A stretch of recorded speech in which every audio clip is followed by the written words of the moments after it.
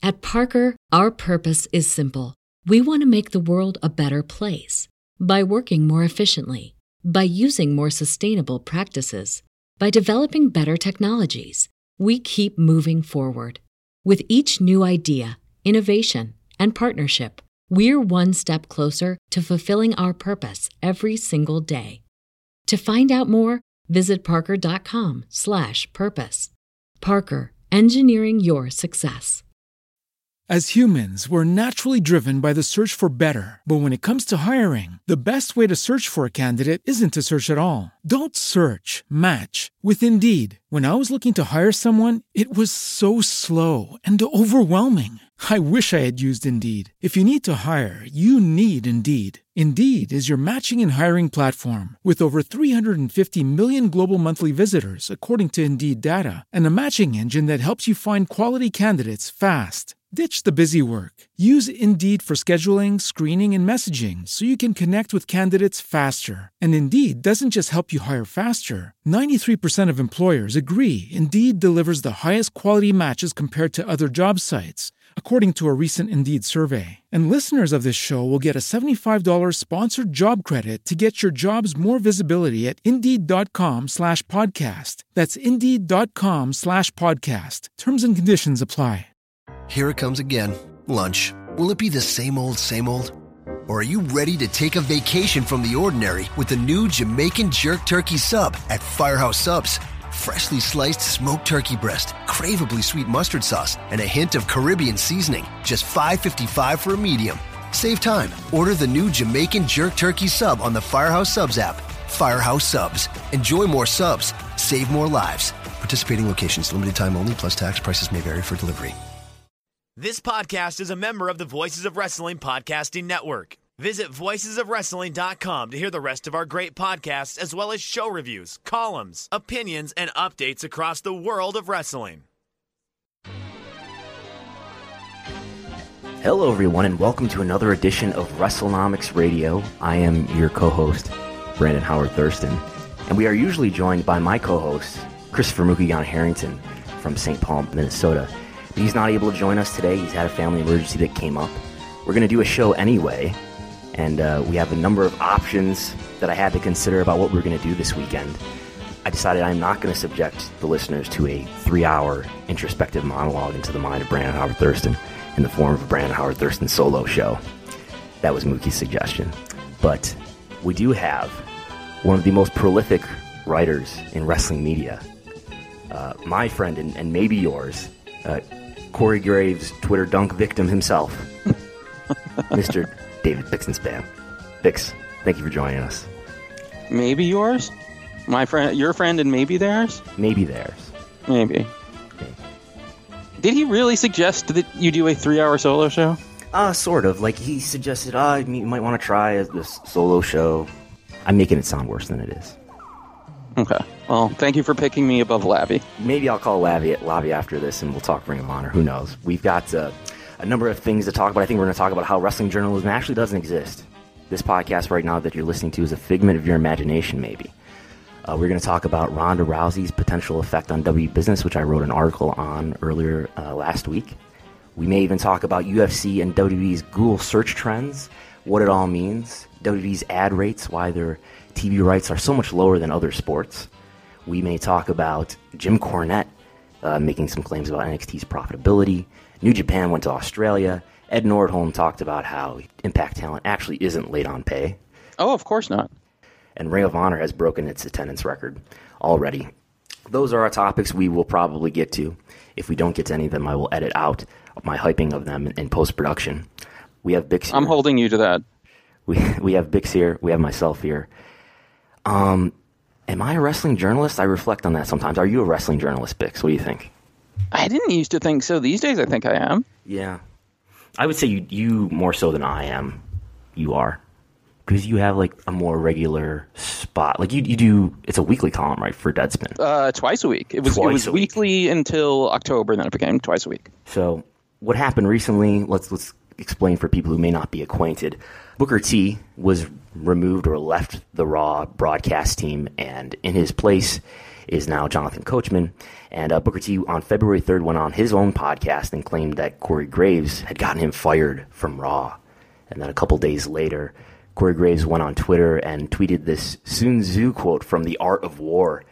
And he said, "Yes, this is what you think it is." Sort of alluding to the fact that, he's kind of trying to play into people's talk about how Corey Graves did have something to do with Booker being fired or leaving the broadcast team. And he was in some way seeming to affirm that on February 5th. Then on February 10th, Booker and Corey Graves appeared together on Booker's podcast, and they celebrated how they worked the entire wrestling world, the dirt sheets and so forth.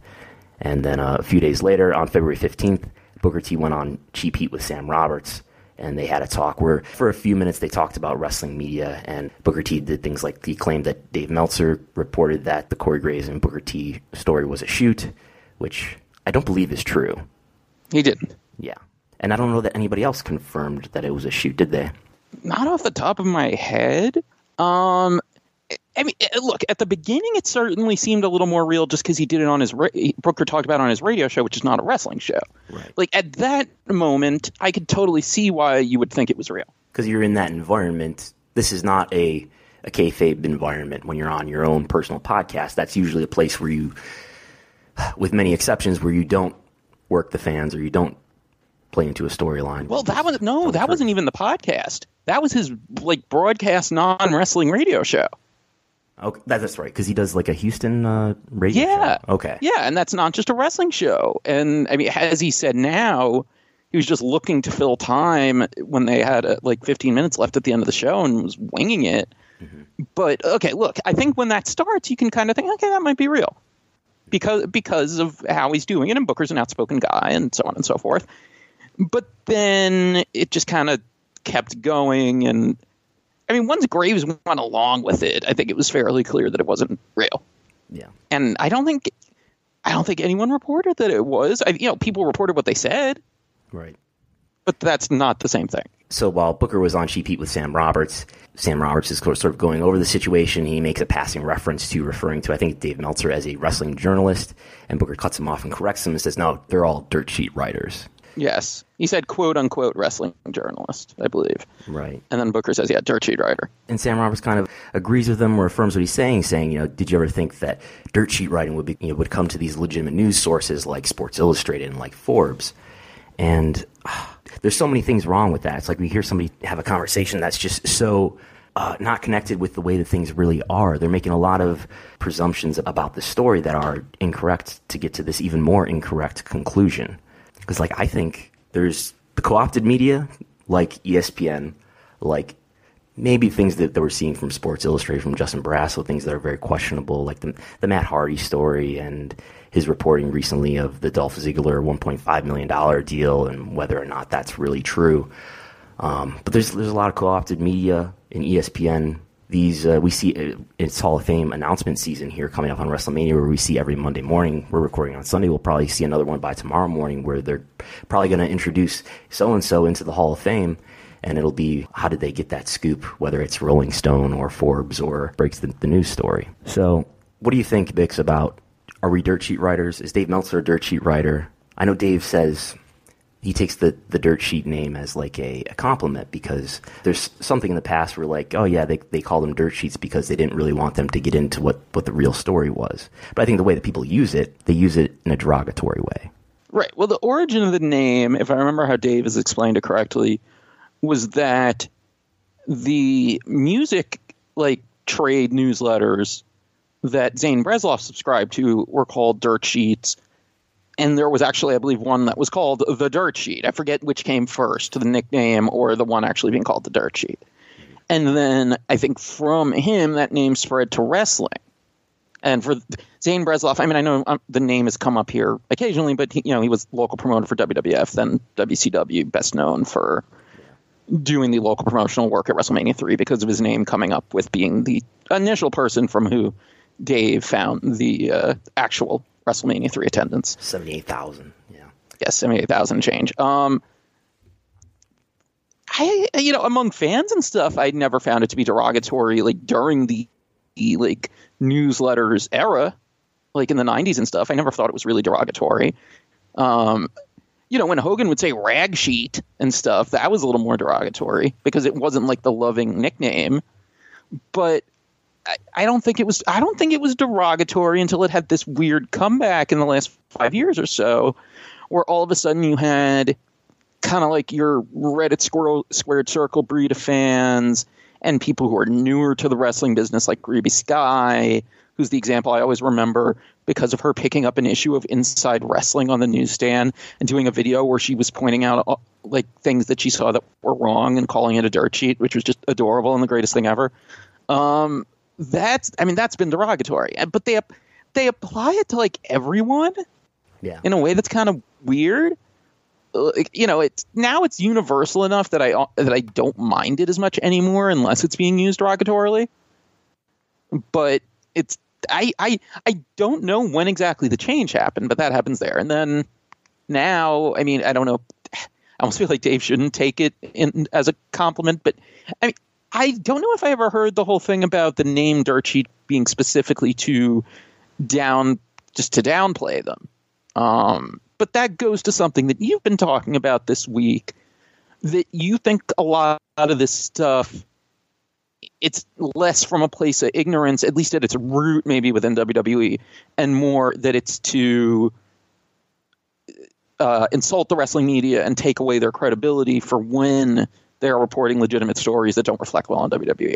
Yeah, I think that's what happens, and I think that's how they want it to work. I don't know. Like, I have some wrestler friends, and I will just hear them really casually refer to wrestling news as, oh, yeah, I saw that on the dirt sheets, like in the most seemingly innocuous way. And I think the use of that term being so ubiquitous, it sort of sets up a predisposition for you to think, oh yeah, whatever you read in there, you can't really take that seriously. And to some extent, I see where they're coming from, and I see where a lot of the criticism of wrestling media comes from, because it is a really weird world.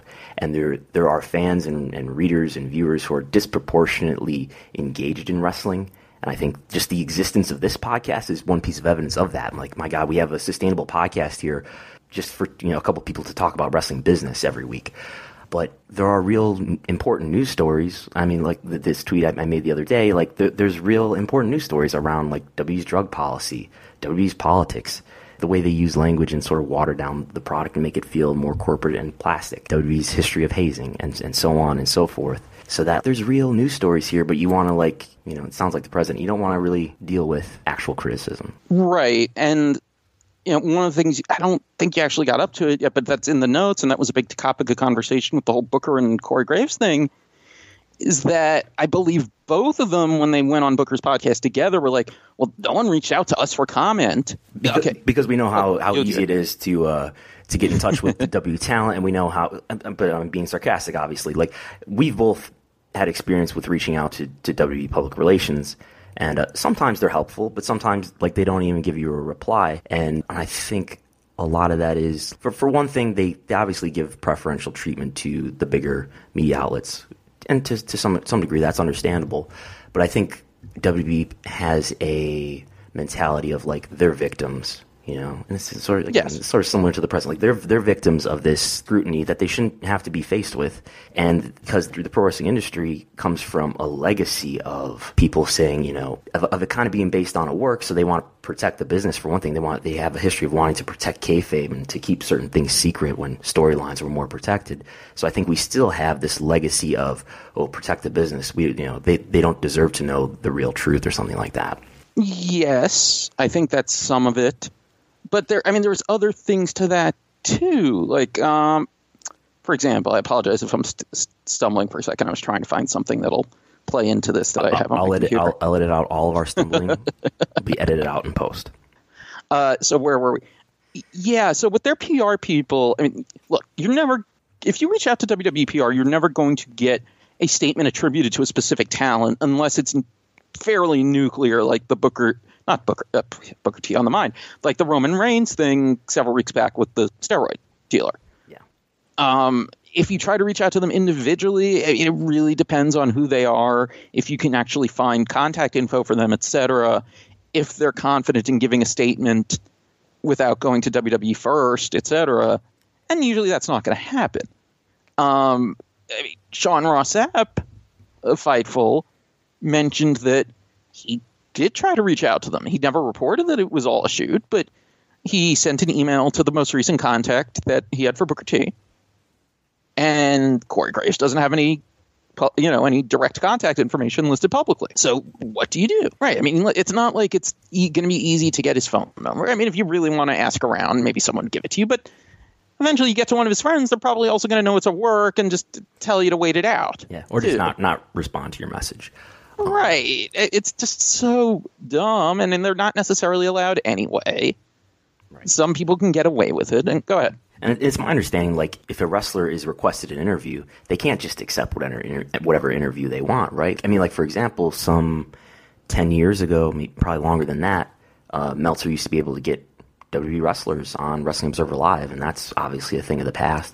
WWE, it seems to me, I don't know this officially, but it seems to me WWE has to approve any of your media appearances. Yeah, I mean, it's weird because, like, I don't think they necessarily ever needed to approve Art of Wrestling appearances until it became kind of an unofficial enemy of the state with the Dr. Heyman lawsuit. Right. I almost want to say, like, before that, we're talking about Cole Cabana's podcast. He was, I think just before that, he was no longer allowed to have WWE people on. I'm not sure. Right. I do remember him mentioning it somewhere now that you say it, but it wasn't necessarily that.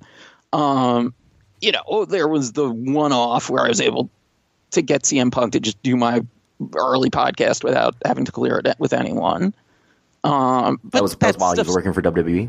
Yeah, but that's few and far between is the point.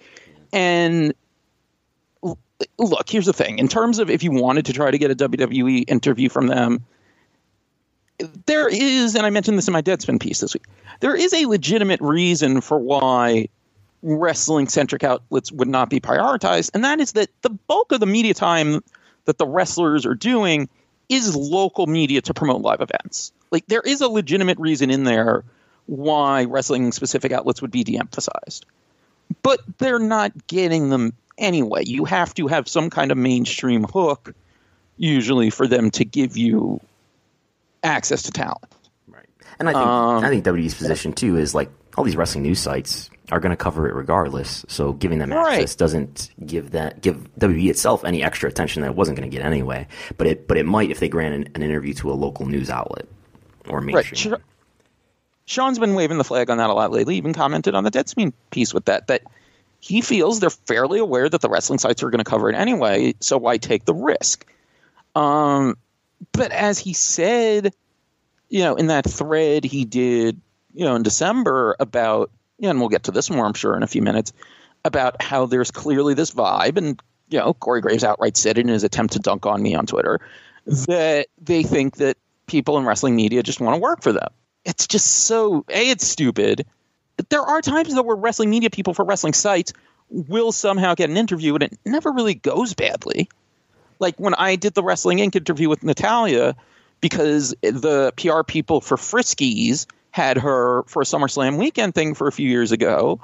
And when it's the sponsors, they have a little more leeway. And it went fine. I don't believe there was even a WWE PR person on the phone, but nothing comes of it. And, you can get access to the talent because they're pretty indiscriminating about who they'll let go to the 2K video game parties. So you can, get a quick interview, kind of junket style in person with talent there. And I feel like I'm forgetting one, but that's about it. And, there's the Triple H conference call too, which is, every quarter approximately. Now it's a little more often as they increase the frequency of the NXT takeovers. It's every takeover. Right. But even then, I mean, there are people that they don't put on. They stopped putting me on. Yeah. I didn't really care that much past a certain point, but there was one where I had a specific question about developmental I wanted to ask. So I reached out and I was like, hey, there is a specific thing I want to ask, that would be relevant to the call, because they try to keep it limited to NXT and developmental related questions. I know when Dave Meltzer first got asked on them, he asked a non-developmental question, but he also told me that they didn't give him those ground rules. He asked the Rousey question well before Rousey was signed, I recall. But this isn't what I'm talking about, though. This is fairly early on. In, I believe the first call he did. But regardless, I mean, that's really it in terms of what you would consider wrestling media and the access they can get directly through WWE. Now, they can talk to the PR people, and the PR people can be helpful sometimes. Mm-hmm. I've found it's better to text with them if you can, because you're going to get a little more of a real dialogue. But, first, they're still PR people, and even WWE, too. I'm sure you've seen this. They have this very weird habit of they'll just say off the record, as if that makes something off the record, not understanding that it's actually an agreement to be off the record. Or they'll call you. And they'll just say, yeah, look, off the record, we deny it. They want, and this is probably practiced, I would think, throughout public relations, though. If they want to say something to you off the record, they'll give you a call. They'll be like, what's your phone number so I can give you a call? And if they're willing to say something to you on the record, they will give it to you in email. Right. Oh, but with WWE, though, they don't usually do the proper thing, which makes me wonder if it's systemic and who's telling them to do it this way, especially when sometimes they'll hire experienced PR people who should know better, where they'll just say, and often in text, hey, off the record, ... They won't call or even just text saying first off the record ? No. Which, even though that's the right way to do it, you make sure that you have an agreement to be off the record. Like pretty much everything that I've ever been told by a WWE PR person that they thought was off the record, if I wanted to burn them would be the wrong word, but if I wanted to say what they say, I'd be well within my rights. Right. Ethically as a journalist. Some people wouldn't like it, and they'd cut me off, I'm sure, which wouldn't be the first time either. But I absolutely could, and I wouldn't. Among other journalists, it wouldn't be criticized because I never agreed to it, and I have the text. I wouldn't do it because I don't want to burn them. Right. Like off the record is more like there's no legal requirement for a media person to not report something that was said off the record. Although I guess it's like an understanding that, yeah, you're probably going to damage the relationship, though, if you do. Right. It's an ethical thing, but it's an agreement. That's the thing that people don't always understand. Off the record, all this stuff is an agreement. You can't just say off the record and make it off the record. Unless you have an established relationship with that person that everything you say is off the record unless you say otherwise, and you're just making sure to emphasize it. And we're kind of getting into a different issue. Though. Yes, when I interact with wrestlers, not that many of them are saying anything that's pertinent to wrestling news that the mainstream fans care about, but I wouldn't take somebody's quote without letting somebody know, oh, I'm working on this article about such and such, so that there's an understanding of oh, he's doing media here. Yeah.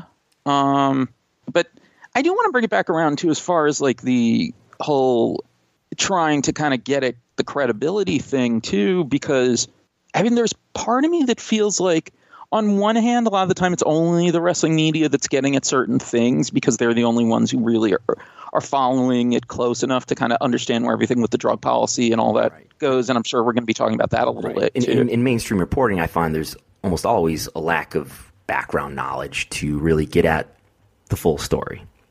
Right. Although that's changing, at least wrestling-wise, because there are more people on mainstream sites that are on a wrestling beat in some form. So it's that is one way, but it's also and that's changing is. This is not tooting my own horn. This is more because I happen to be lucky enough to be at a place where if I get sued, they'll cover my costs. Wrestling media does not have a great history of diving into certain issues, and but I think that's part of it is not having enough legal or financial support in terms of you look back, I don't think the wrestling media did as good a job as they could have on the Ring Boy scandal and stuff, for example. You know what I mean? You're talking about the early 90s? Yeah. I think wrestling media before the internet and after the internet are two very, very different worlds. Sure. So I guess you're talking about newsletters at that time. Yeah, but in general too, I think just because of resources and stuff like that, there was most wrestling sites, other than drug testing, I guess, are not necessarily going to go deep on the type of stories that WWE would actually be worried about until recently. Yeah, what kind of stories? Sexual harassment. Digging back up Vince McMahon's 2006 allegation. Oh, yeah. That one. Yeah. Who did that again? Well, you wrote an article on it recently. Oh, right. Okay. Anyway, we're getting deep. Let's try to tie a bow on this. I guess go back to Graves and Booker, and so we didn't really even get to what Sam Roberts said on his follow up this week. I actually have it in my Deadspin article if I can Here's what Sam said. After noting, though, that he is a Wrestling Observer subscriber. There is an issue, though, with this idea that just with the idea in general of wrestling journalism. I still think that's up for pretty critical debate. As you know, Wade Keller would probably describe himself as a wrestling journalist, and I love Wade Keller. I'm on his podcast all the time. He's one of my favorite people to talk to about wrestling. But in my personal opinion, I think that talking about wrestling and wrestling websites and dirt sheets and things like that, perfectly legitimate form of entertainment, perfectly legitimate way to make a living, if that's what you do, perfectly legitimate websites. I don't have a problem with dirt sheets existing. The issue is with the phrase a journalist and the concept of journalism. Journalists go to college for journalism. There is a code that they abide by when they do interviews, and they take notes, and everything needs to be fact-checked. There are editors. There is a responsibility that goes with being a journalist that does not allow you to report on rumors and assume truths based on your expertise. And later he says you're finding the truth with evidence, that being a reliable source, an eyewitness, something like that, or it's an opinion piece. And then he also kind of reiterated the thing about how he was, quote, perplexed about Sports Illustrated and Forbes running, quote, dirt sheet news, which is not necessarily news, he said. It's rumors. It's I heard it from this guy who heard it from that guy. My sources are anonymous. If I'm wrong, that's just because things change. And he said that working at WWE on the pregame shows, he's seen a lot of things that kind of go against the plans change narrative. I will say this, that there's a lot of aggregation in wrestling news. Like most of the wrestling articles that you'll probably find on most wrestling news websites are like what I would call aggregated news, which is like they're taking news from other outlets and mostly non-wrestling outlets and putting it in some sort of wrestling context or delivering it to the wrestling fans, the wrestling readers who want to read that news. Yes. Or they're referencing it from an actual newsbreaker like The Observer or PW Insider, which are probably the two most frequent ones, or whoever else happens to break the news. And I think is aggregation journalism? Well, it should be held to some standards, certainly. And is it digging into the actual story? Is it making progress in learning what the truth is and delivering a story to an audience? Not really, but it is getting it to the wrestling fans at least. But besides that, I do think there's a lot of room for more actual journalistic like reporting, more actually like trying to get quotes from people. And at least what I'm trying to do, I write for Wrestling Inc., is try to do a lot of business analysis and actually get to what the facts are, because I guess I felt the reason why I started writing is because you hear a lot of arguments or a lot of people having conversations about wrestling and who really did what and what really is going to happen, what really is the consequence if WWE does X, Y, and Z. And like we all talk as if we know what the facts are, but if you dig into it, the facts are actually quite a bit more complicated than maybe the way we talk about it a lot of times. So at least in my work, at least the kind of work that I do most frequently, I'm trying to get to the bottom of what is the truth. Like, what are the actual consequences of, for example, WWE signing Ronda Rousey, and why might it be favorable for WWE to do so?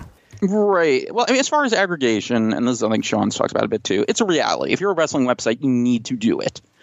You try to have as much original content, originally reported content, etc., as you can, but you're not going to have an audience if you don't also aggregate what's being broken elsewhere. That's just a reality. I mean, look, mainstream news sources aggregate too. They just do it differently. And from a practical standpoint, I would say, like, if you're going to tell everybody, if you're going to expect that like your reader is only going to read your website for news, you have to tell stories that you don't always break yourself. Yes, exactly. And mainstream news does it too, just more eloquently. Like, I think, and this is changing. I think Fightful does probably the best job. Is that the aggregation sites just were never good with context, and they would, throwing too much stuff together in one post, it would just get kind of jumbled. Like, it needs to be done, and Fightful is one of the places doing this in a way that's a little more, I don't know, palatable? Yes. Oh, so as far, though, as what Sam was saying about, well, first of all, this is something, and this is not to insult anyone who writes there. The Forbes that covers wrestling generally is not Forbes as we know it. This is not the Forbes that broke the Peter Thiel, the Hogan story. They have a thing called Forbes Contributor Network that is separate to provide additional web content, including their Sports Money blog, and that includes people that they pay, I presume, much less than the actual, main staff and freelancers and it's separate and it's not in the magazine or anything like that. And some people do good work there. I'm not saying they don't, but that's more of a side effect of what Forbes is doing. And then as far as SI, we could have a whole conversation about the way things have been going with Justin Barrasso lately. Isn't really germane to this, but it's a lot of what he's putting out there is usually stuff he's reporting himself. So I don't really understand the invocation of SI there. There are some questions around his reporting in SI, and I think there are plenty of valid criticisms to put towards like the Forbes blog articles. They have at least a couple writers who do some business stuff occasionally, and sometimes they make good points. But then at other times I read it and I'm like, well, you know, they'll do something about TV ratings, for example, and I'll be like, well, you're not accounting for the fact that the third hour of Raw is lower rated than the other two almost always. So again, it's just like a lack of background knowledge. And so like the point Sam Roberts is trying to make is like, oh, I can't believe that, you know, this mainstream outlet and that mainstream outlet are reporting this news and it's not as good. But like those are the outlets that are not doing it as well as some other outlets that are actually just wrestling media outlets that are the dirt sheets, you know. Right. And it should be noted too that Sam on his show said that he wanted wrestling reporters to reach out for him and arrange to go on his podcast. Seems to be sincere about that. You'll probably be hearing more about that this week. That's all I'll say for now.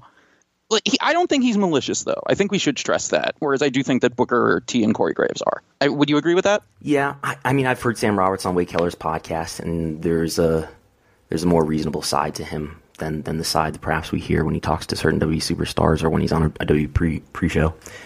I would say that's his biggest fault in interviews is that he's gonna glad hand a little too much to the subject, like just kind of laughing and be like, yeah, when Booker says that Meltzer reported that the whole thing was a shoot. He's going to empathize. He's going to be a good friend. Yeah, which, I mean, look, if you're doing an interview that is being recorded for distribution in audio, it's a tough line to tell. You know what I mean? And, you know, there's also stuff you might even do that more in a print interview, and then, you know, the world just doesn't see it. So it's right. it's not a huge fault on his part. Yeah. You know, so it's like, I don't fault him too much for kind of doing that, because when you're an interviewer, especially in his spot, but I mean, then, you know, look, he admits he's not a journalist, but it's also like, it's going to affect how he's going to conduct an interview too, that he's also working for WWE. The ultimate point that I would make is, yeah, wrestling media can absolutely do a better job, and we can talk as well about like what Dave's done over the years and the way the Observer hasn't really been traditional journalistic reporting. So I think absolutely wrestling media in a lot of ways could do a better job, but I don't think we should discount the fact that there are really good writers out there who are, you know, taking a really serious approach to wrestling writing and to doing journalism or to doing research or whatever it is.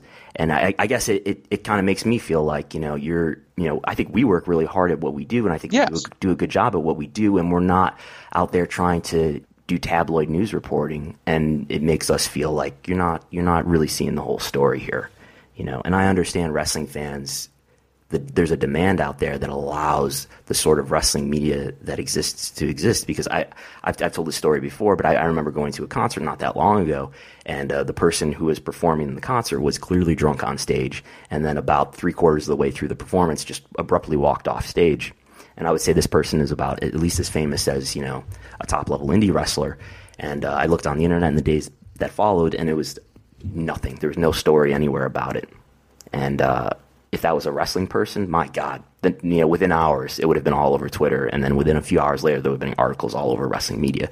So I totally understand that wrestling fans have a disproportionate rabidness for wrestling news and for maybe even personal details of wrestlers' lives that they don't really need to know about. But I think people need to read the writers and follow and listen to the people in wrestling media who actually do a good job. Right. And I mean, this is changing, obviously, and I clearly would be for the current generation, although that's also then different because of the way social media is and stuff. But, you know, I agree with Dave Meltzer for like his reason why there's always been this huge thirst among the bigger wrestling fans for newsletters and stuff is that they didn't have anything they could just easily get. They're used to looking for stuff. They're used to paying for information and paying to find new stuff. It's like the internet was always going to be big for wrestling. I mean, really, like, you think about the early days of the web, like late 90s, I got to think that at least early on, other than porn, there probably wasn't a lot more content about a certain given topic than pro wrestling. Yeah, I think I remember that being like one of the talking points in like the late 90s, because where people were getting internet in their homes for the first time, and there was talk like, well, 90% of what's on the internet is porn, right? And maybe the other 10% was wrestling. But yeah, look when we were growing up in the 90s, I think we're the same age. There really wasn't, and maybe it was different. I think you grew up in the New York area, so maybe you had more access to a wider variety of media. But like, there wasn't any way, before the internet came into people's homes, there wasn't any way to find out any sort of real news about what's really happening, in this wrestling product that I'm watching, other than what's on TV. All we had were like magazines and whatever was on Vince's TV or WCW's TV. Right. Either you had nothing, or you had a local, wrestling newspaper column that was good, or you had a wrestling radio show. In some cases, both. Mm-hmm. But that's not most markets. Like for me, I guess it was, I live in Buffalo, and we could just barely pick up the radio from Toronto, so I got like 590 AM from Toronto, which was broadcast into the law in like 1999. And that was like, and that's where Dave starts being a guest on that show at about the same time, and that's where I got introduced to Dave and the Observer and so forth. Right. I'm not into this stuff nearly as early if I don't have John Arezzi's radio show here in New York, in the early 90s, and him having Dave and Wade on all the time and people like that. It affects how you consume it. But I got to think, too, that New York's a big population base, but I got to think, and I remember when I first kind of befriended John a few years ago, like, I kind of told him, like, I don't think you realize just, like, how many people you probably got into the newsletters and stuff. Yeah. So, if you were somewhere like that, or, sometimes it was just being in the right wrestling hotbed. If you're in Charleston, South Carolina, then you had access to Mike Mooneyham's newspaper column, which was, I don't think there's any disputing that it was easily the best wrestling newspaper column pretty much ever. Mm-hmm. Especially in the 90s when he was actually breaking news, and you'd get major interviews with Linda McMahon and people like that. It was tremendous. And then later when he did more history and stuff, it was also great. So it depended on where you were. But yeah, so to close this out, because we need to move on now, I think, let me just read you something. This is what I was looking for earlier. There's more of this in this case, but I figured I'd just read this little snippet here. So in 1993, WWF and the McMahons sued Phil Mushnick in the New York Post, as well as Geraldo Rivera and his various production companies over their coverage of the scandals. Mm-hmm. Let me read the snippet for you here. Is this from Mr. Jerry McDivitt? Yes, it is. I'm not sure exactly what this pleading document is, because it's kind of the file I have is out of order because of how it was stored. Mm-hmm. But is this the bowling story? No. Okay. Oh, the Frankton Ford. The Frankton Ford story? No. This does not involve Vince McMahon stealing someone's shoes. Okay. On January 5th, 1992, Graham and Schultz, superstar Graham and David Schultz, then appeared on a radio show called Pro Wrestling Spotlight, moderated by one John Arezzi. Arezzi has no known job and was a member of the so-called, quote, wrestling media, a group of people relied upon Mushnick in a form of, quote, lowest common denominator journalism. These members of the, quote, wrestling media generally have no real assets, no regular job, and literally spend their lives searching for and printing any rumor, gossip, or dirt about wrestling they can find. Throughout the scandal, Mushnick would wait until something was said by the, quote, wrestling media, and then he would reprint it. This is 1993. Yes. Wow. And just real quick, the bowling story, that got brought up in a lawsuit somewhere. No, it wasn't a lawsuit. It was Vince's congressional interview. Is that like the 2009 testimony to the Subcongressional Committee? Well, it was released in 2009. I think it was late 2007. Okay. And then it turned out that it was basically true, and I actually have it in my Frank DeFord article on Deadspin. Vince, possibly in league with Pat Patterson, were at the birthday party for John Filippelli, who had worked at NBC Sports in time, and worked for NBC Sports and other companies, but at the time worked for WWF. Frank DeFord's also there with his wife because he's good friends with John Filippelli.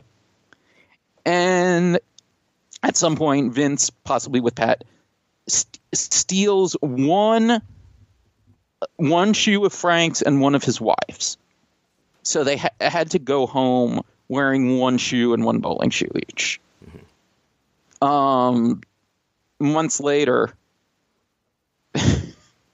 Vince sends a Christmas card. This is after the National, which is what he was taking issue with, the National running Dave Meltzer's coverage and criticism of the Gulf War angle, ceased to exist. By no right should Vince be upset about this anymore. Vince sends a Christmas card asking if they found the shoes. And Meltzer is referred to as a gossip columnist. I think. Yes. Yeah, because I think there's some statement in there where either Vince or McDivitt interrupts and says that we have a term for people like this in our industry, and they're called the dirt sheets. I think he was referring to the Observer and or the Torch. Yeah. What else? Oh, there's also one time where in like discovery requests and stuff, reporters is putting quotes when referring to Dave Meltzer of Mushnick and Giannarazzi. So that's how they really feel. Any final thoughts on this before we move on? I hope not. Okay. So Ronda Rousey tonight is going to sign with WWE at Elimination Chamber. They're going to have her contract signing as part of the pay-per-view. So I did an article on Wrestling Inc. this week, just sort of talking about what the potential effects to business Ronda Rousey signing may have. On its face, it might look like, well, okay, she's just a bigger star, but it's really going to benefit them, or at least I think they hope it's going to benefit them in their TV rights negotiations, which are underway right now. So it's not just like Ronda Rousey's there to sell more network subscriptions or tickets to whatever extent she actually appears on events, but I think there's a real value in saying, hey, we have a mainstream sports star here who has a lot of sponsorship relationships already, and so you should give us an even better TV deal. So, like, why this is important is because WWE's TV revenue is their biggest single segment of revenue. This is their biggest business within the company. And their biggest 3 TV deals are currently being renegotiated. And so those 3 TV deals are with the U.S. and currently held by NBC Universal, in the U.K. currently held by Sky, and India. And those are going to expire around the end of 2019. And the negotiation period, or at least the announcement period that WWE has told us they're going to expect to make the announcement on the U.S. deal, is coming up in May. So it's from May to September, they say. You can expect them to make an announcement on their U.S. TV deal, whether that's ultimately with NBC Universal. It's been rumored they're talking to Fox as well. We'll see what happens.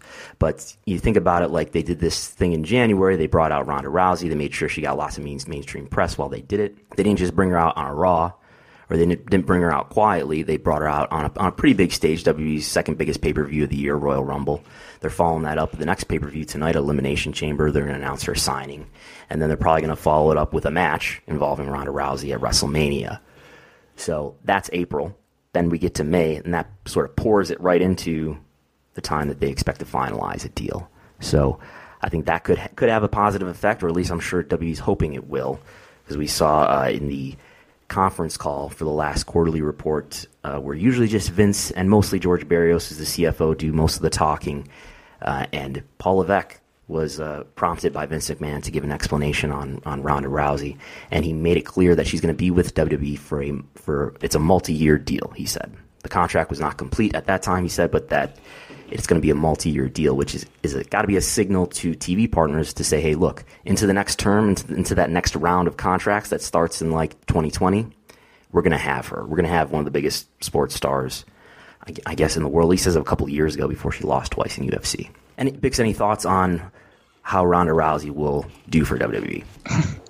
I think the key with Rousey is that she brings her own audience. And I think people miss this, especially if they don't really keep up with MMA and MMA business. Ronda Rousey, if she brings more eyeballs to WWE, she's not bringing the UFC audience. And I don't think there should be any expectation that she would. The people who bought Ronda Rousey pay-per-views, especially the ones that put it up way over the average for UFC, they didn't buy any other UFC pay-per-views. They didn't buy the Conor McGregor pay-per-views even. Even though they would both do in the million range, those audiences do not really overlap. So if Ronda Rousey's fan base has stuck with her, in this, over a year break since her last UFC fight where she got shellacked in a minute, that could be huge, especially in terms of bringing paying fans over to the network. So when it comes to TV, I don't know, because it's not like she was ever used that way by UFC. But I think that's got to bring numbers up too, especially if it's just the regular TV show. So I think she's a big asset. And I think because they're apparently negotiating with Fox, including to possibly bring Raw to the broadcast Fox network, and they have had UFC for the last several years, even if, whether or not they're preparing for UFC to be gone, I don't know. But they're going to have the most intimate knowledge of the effect that Rousey can have. I got to think that more than anything else, this is good for negotiating with Fox, especially since, and I feel like overall this story has been underplayed. If they are genuinely negotiating with Fox to do this and put Raw on big Fox, that's a game changer, because maybe it's people not keeping up with TV as much as they could in general. I mean, Fox is a major network now. This is not, this is not 15 years ago. There are 4 big networks now, and for a lot of that time, the time that Fox has been a major network, NBC has been going down. So you could really say big 3.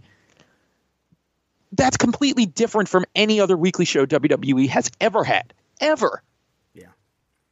It's like a Saturday Night Main Event every week, I guess. But although in prime time on Mondays, is way more fragmented now. But yeah, it's fragmented, but you still get a different audience. And I mean, the base is bigger. That's just gonna watch that thing to see what's on channel. Here at Channel 5 in prime time. Yeah, and there are still plenty of people who don't have cable. There's the cord cutting thing too. I would be very curious to see where that goes. I don't know. I mean, I don't see this being a thing where WWE aren't want to fit. They certainly have the potential to do a good bit better than they do now, especially with the show being not 3 hours. Yeah. And I'll get back to Rousey in a sec. I'm curious what you think about that.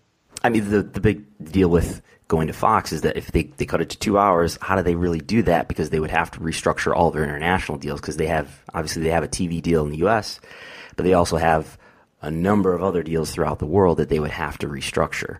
And I guess the question is if it's Fox that takes them on, is Fox going to give them enough money to make up for the money that they would lose from having to restructure all those international deals? And it's really hard for me to wrap my head around what kind of number that really means. It'd be many, many millions of dollars. That's all I can say. And whether or not Fox would be willing to give them that money, I don't know.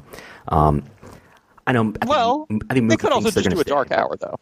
They could also just do a dark hour that's only for international, or it's like a longer match with some video packages mixed in. Like, I think that's doable. I don't think that's that. If I'm one of their international partners, though, I don't like that idea, because that's like, all right, 1/3 of the value is going to be diminished.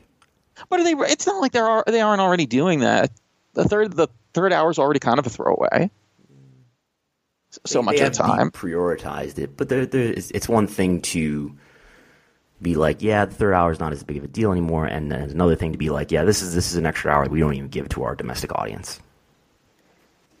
I guess, but I think there are ways to do, or they could make it do a 3rd network hour, do a network hour at 7, especially because if you're Fox, you don't, or even a 10. I mean, 10 I don't think would work. I think you'd have to do it in the 1st hour, but it's not like you're going against Fox. Fox only runs 8 to 10. But I think like the point you make about how this is, having Rousey maybe gives them better ability to get a good offer from Fox. Yeah. Even if they don't really want to go to Fox, or even if they're not going to go to Fox, it's still, if they can get a really great offer from Fox, it's still an offer they can say, hey, look, NBC Universal, they're offering us this much. How much are you going to offer us? Right. It can be big leverage. Although, I don't know, if I think the money's the same, and if they can navigate the 3rd hour thing, I think they're better off going to Fox. Because it's a bigger platform. If they're really going to put them on the broadcast channel Fox. Sure. Yeah, no. If it was just for FS1 and maybe FX or FXX, no. Mm-hmm. Because Fox, if I'm WWE, I think Fox, okay, being on Fox broadcast network, that means I've got a bigger reach now than the USA Network is giving me. Because the USA Network is in, 99 million homes maybe? And Fox is in however many homes there are TVs in, because it's available over the air. So, yeah, it would be a benefit to WWE in terms of trying to sell network subscriptions, just because theoretically they should have a bigger reach, which means a better ability to get TV viewership, which means a better ability to be able to sell your network subscriptions or your live event tickets or your various other products.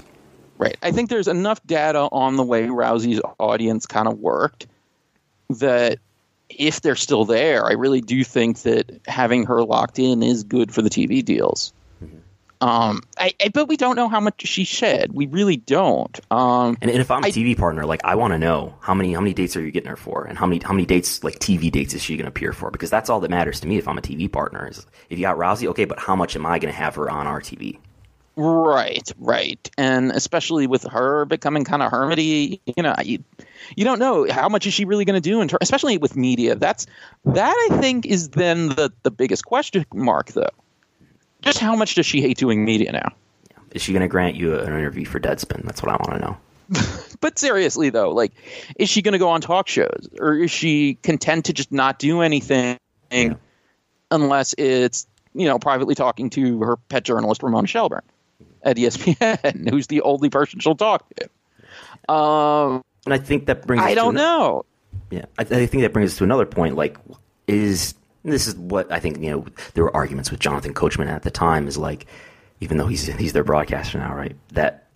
How badly did these two losses hurt her, and not just the two losses, but how she handled the two losses. Does that make her star not so bright? Does it make people not feel like they want to connect with her as a star so much? Any thoughts on that? I'm not sure. It's hard to tell because the first loss, it seemed like, really didn't do as much damage as people expected. To her audience, it didn't. She didn't do any PR for that second, loss, or what turned out to be the second loss, and it still outdid the first loss, which I think was her pay-per-view peak on pay-per-view, and it was on a Friday night, not a Saturday, because they didn't want it to be on New Year's Eve. She's, at least a year ago, she still had that star power.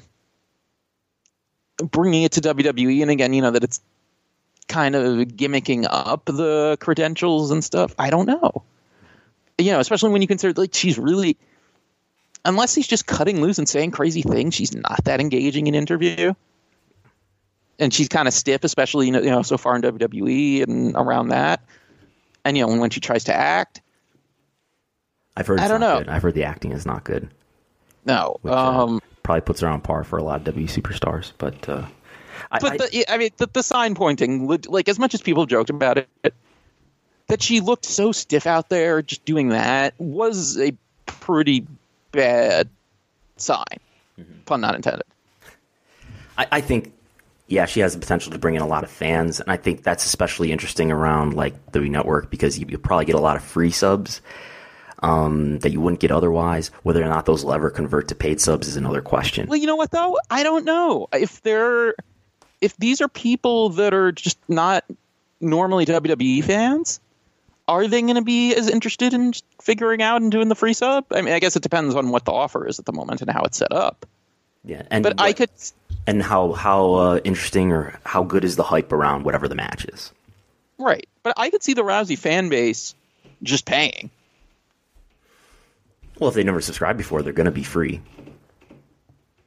How does it work these days? Like, when you go to the sign-up page, are you getting a free month no matter what? I think so. I believe so. Okay. If you've never created an account, you get 30 days free, is my understanding.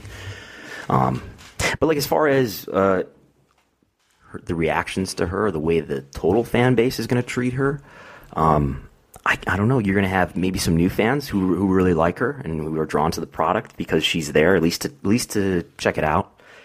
But you're probably going to have a lot of WWE fans who, understand that she's a star, but don't necessarily want to embrace her. So I think, like, if they have visions of, like, making her a face long term, especially with the way that WWE books, I don't think that's going to work out. And I think she's somebody who, sometimes, like, they in wrestling you see people debut and then they turn heel right away.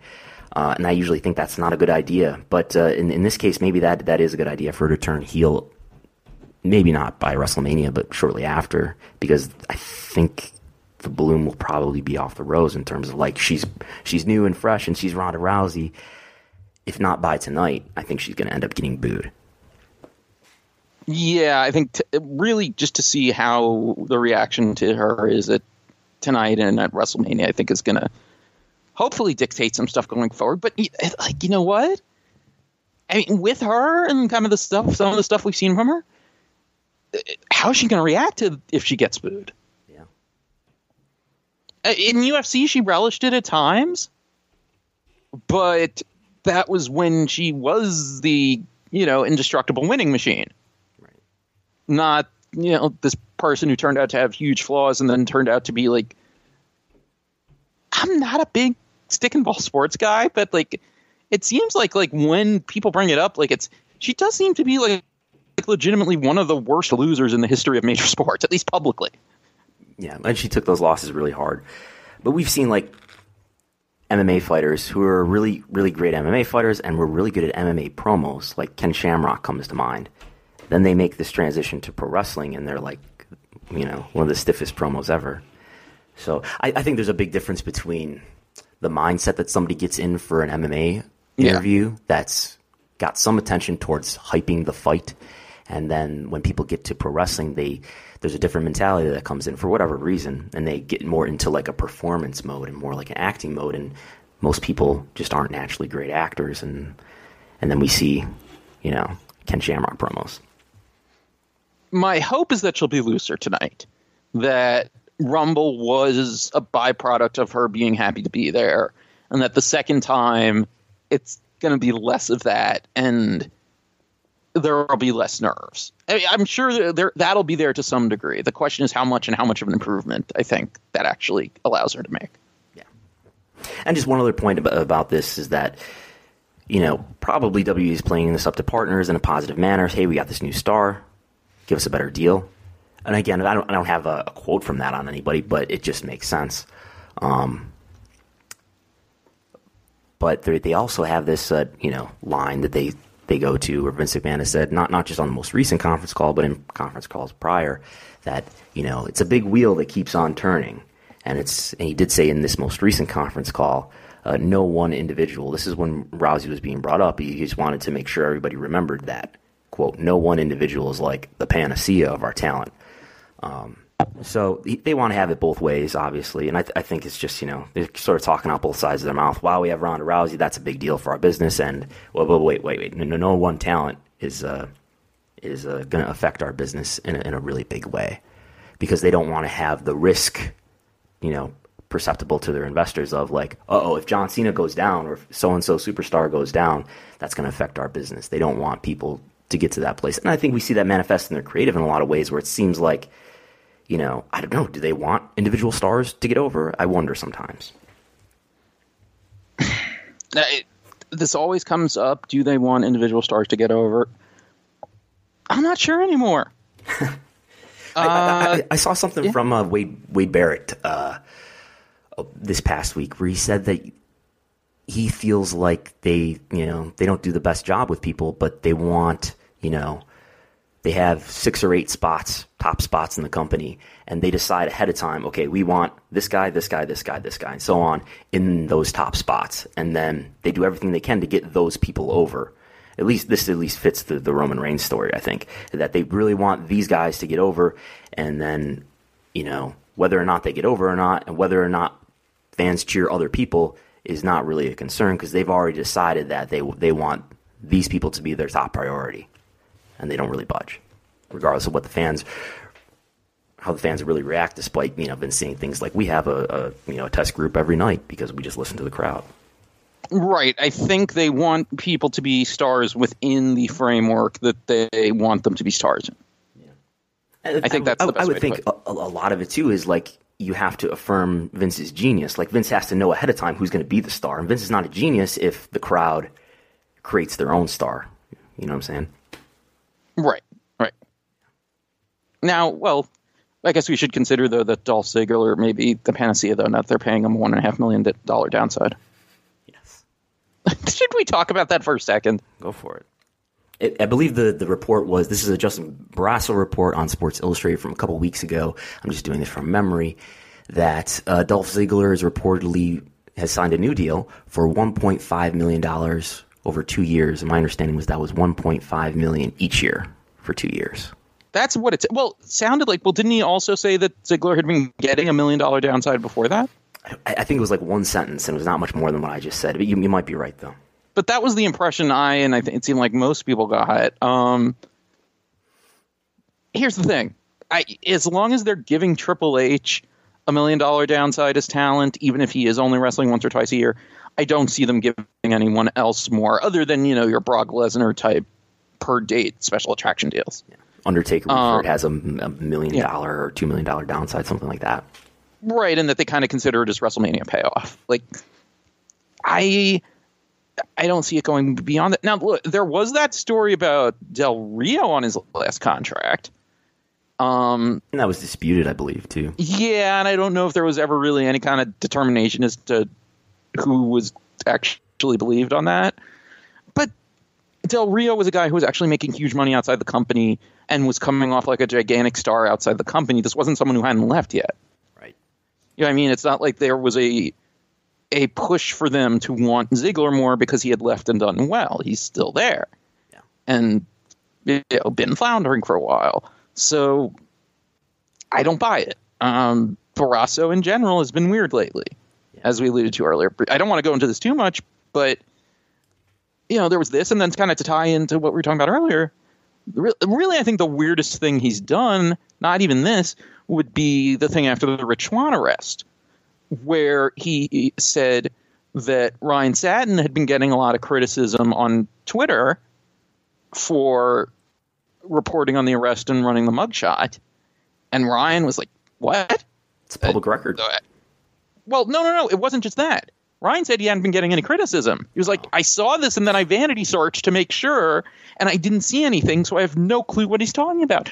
No one was criticizing anyone for reporting on that I saw anywhere. That's something that's reported on everywhere all the time, not just wrestling media. So what is he doing?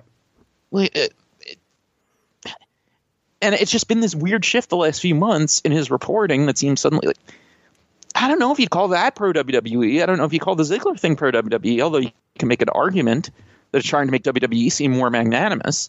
Right. But and it just seems like he's lost the plot. I don't know what it is. Yeah, and I think this goes back to what we were talking about. Like the people who are doing good work, they don't want to work for WWE because we know when we point out these things that are critical to WWE, they don't like that, and that doesn't score us any points to getting considered for a job with WWE. But these other, I don't know, maybe places like Sports Illustrated where they're doing some really questionable reporting, maybe there's people there who are more interested in working for WWE. I don't know. But. Right. And we also know that the one person was a wrestling reporter that they hired, in recent times, which was Kevin Eck, just kind of burned out on creative in a couple of years, and that was it. And Court Bauer worked for WWE first before he started. Court Bauer was an MLW. Before he did the podcast or anything, yeah. He was best known as former the promoter Court Bauer. Yeah. I wanted to get that out there just because it does kind of tie into the various topics we've been talking about. So I just was curious what you thought of that. Sure. So here we have some Google Trends. You want to go through that? Google Trends for UFC and WWE? Let's see. If sure. you scroll down here, you can see the multicolored maps. Ooh. So earlier this week, I went through Google Trends as I often do, and I looked at. So Google Trends, if you don't know, goes all the way back to 2004. It goes 2004 to the present. You can break it down by various ways to slice time in terms of what you want to look at, a couple years or an individual year or a week or a day, whatever. So I went and looked at each year individually and just compared WWE searches, which I'll get into what that means, WWE searches to UFC searches. Basically, it gives you a bucket of, so in the case of WWE, I type in WWE and it sort of autofills and says, oh, here, WWE, Sports Entertainment Company. You click on it. So it's looking for searches for WWE, like that string itself, and then also a bucket of related searches. And similar for UFC. So you look at the whole world and it'll tell you okay, you're comparing UFC to WWE, and it'll tell you by each country using a colored map, which country there are more UFC searches in or which country there are more WWE searches in. So just a couple interesting things out of this I found was that, so in this map we have WWE is red and UFC is blue. So Canada is WWE colored in 2004 all the way up until 2008, where all of a sudden it turns blue. And then stays blue, that is the UFC color, stays with UFC all the way through the present, with the exception of 2014, where there were more searches in Canada for WWE than UFC. But that's interesting, and that seems like maybe we could give credit to George St. Pierre for making that shift. Does that sound about right? Oh, clearly, because 2008 is, I believe, when his long title reign starts. Mm-hmm.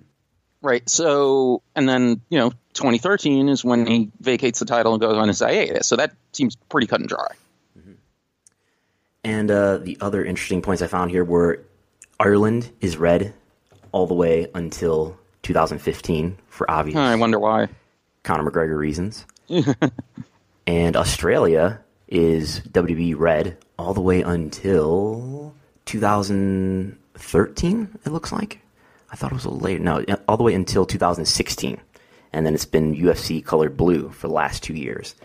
So I know there's a big UFC show in Australia that had Rousey on it, right? Around that time in 2015 or 16? Because it was the first UFC card in whichever state that was.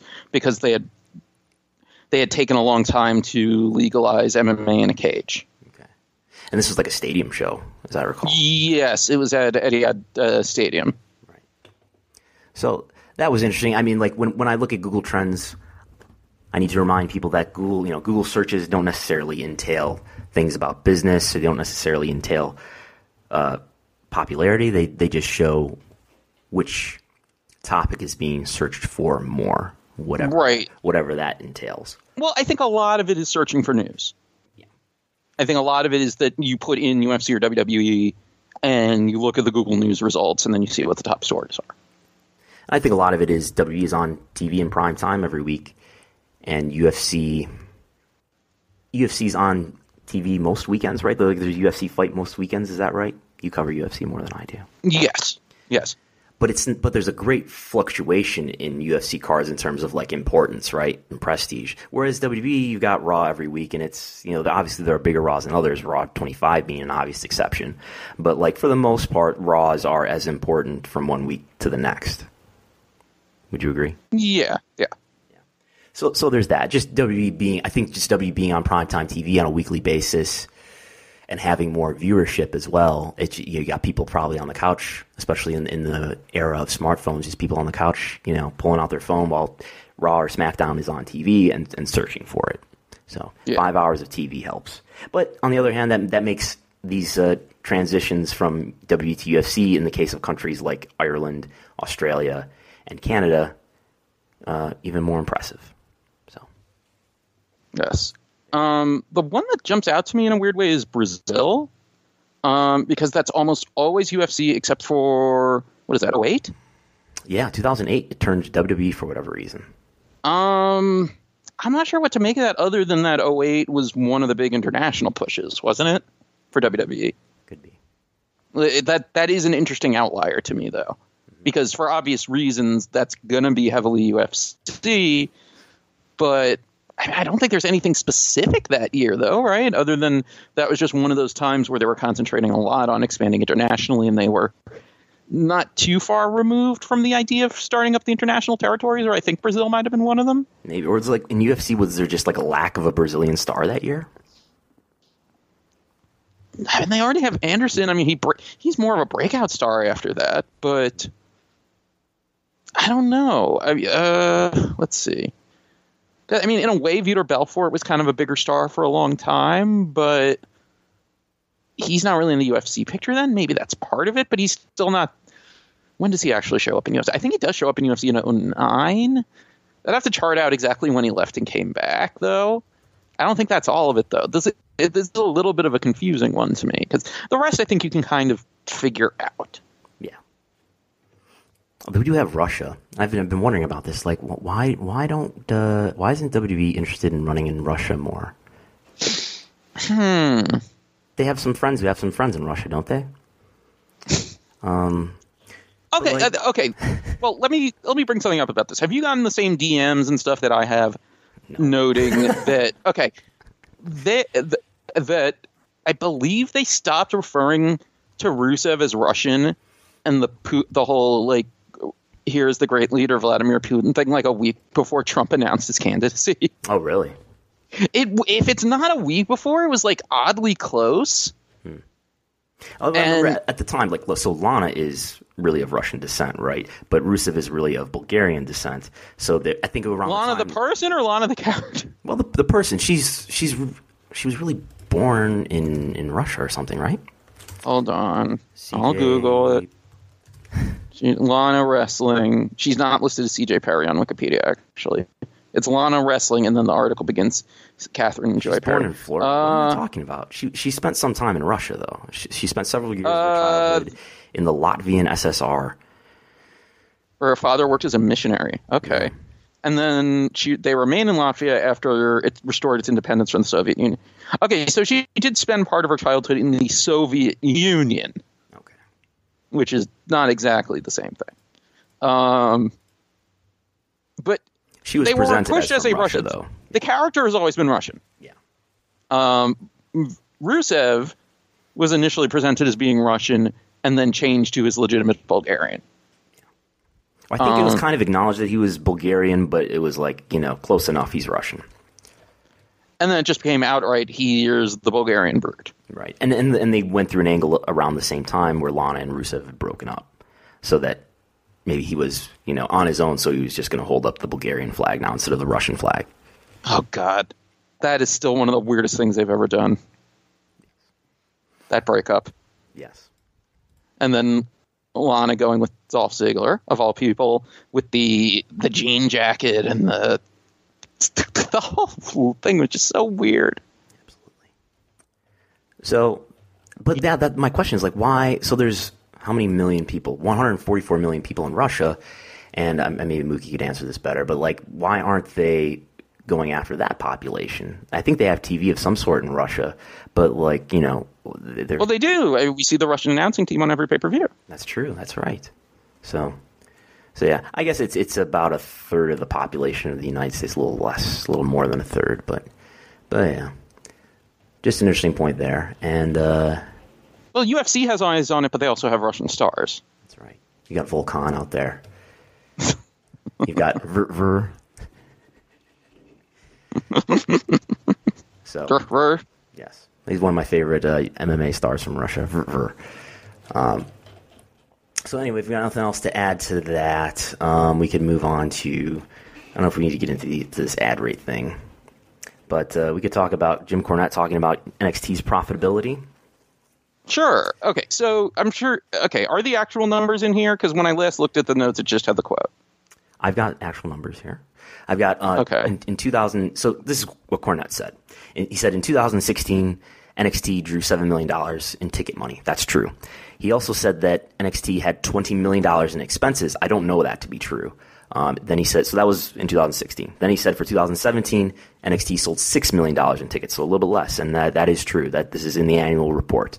And he said there were $25 million in expenses. And again, I don't know where he's getting this expense number from. I don't know if he's heard this from someone who works with the WWE or some source that he has. I don't know where he would get that number from. But that sounds plausible to me, $20 million a year for the Performance Center, considering all the contracts that they have and all the costs of running the Performance Center, all the trainers that they have, all the staff that they have associated with it. I'm sure it's very expensive to run. It's developmental, but I see where Cornette's coming from. Like, hey, we ran OVW, we ran developmental years ago, and they probably had to run it at a profit so that so that OVW was sustainable. But it's another corporate thing from WWE. They justify it as they have this Performance Center now that they're kicking out all these superstars from 80% of our roster or whatever they've said previously. So many of their superstars are coming from the NXT Performance Center. They even they credit Shinsuke Nakamura as a Performance Center product, Sami Zayn, Kevin Owens as Performance Center products, as if they were to the common investor or analyst, they don't know any better.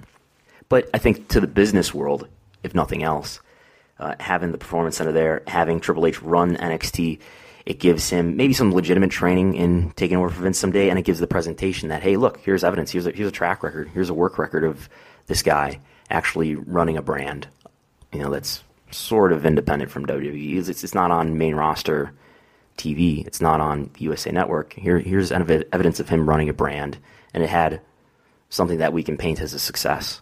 It definitely achieved, some traction with hardcore fans, so that you need to not be so concerned when he takes over for Vince someday.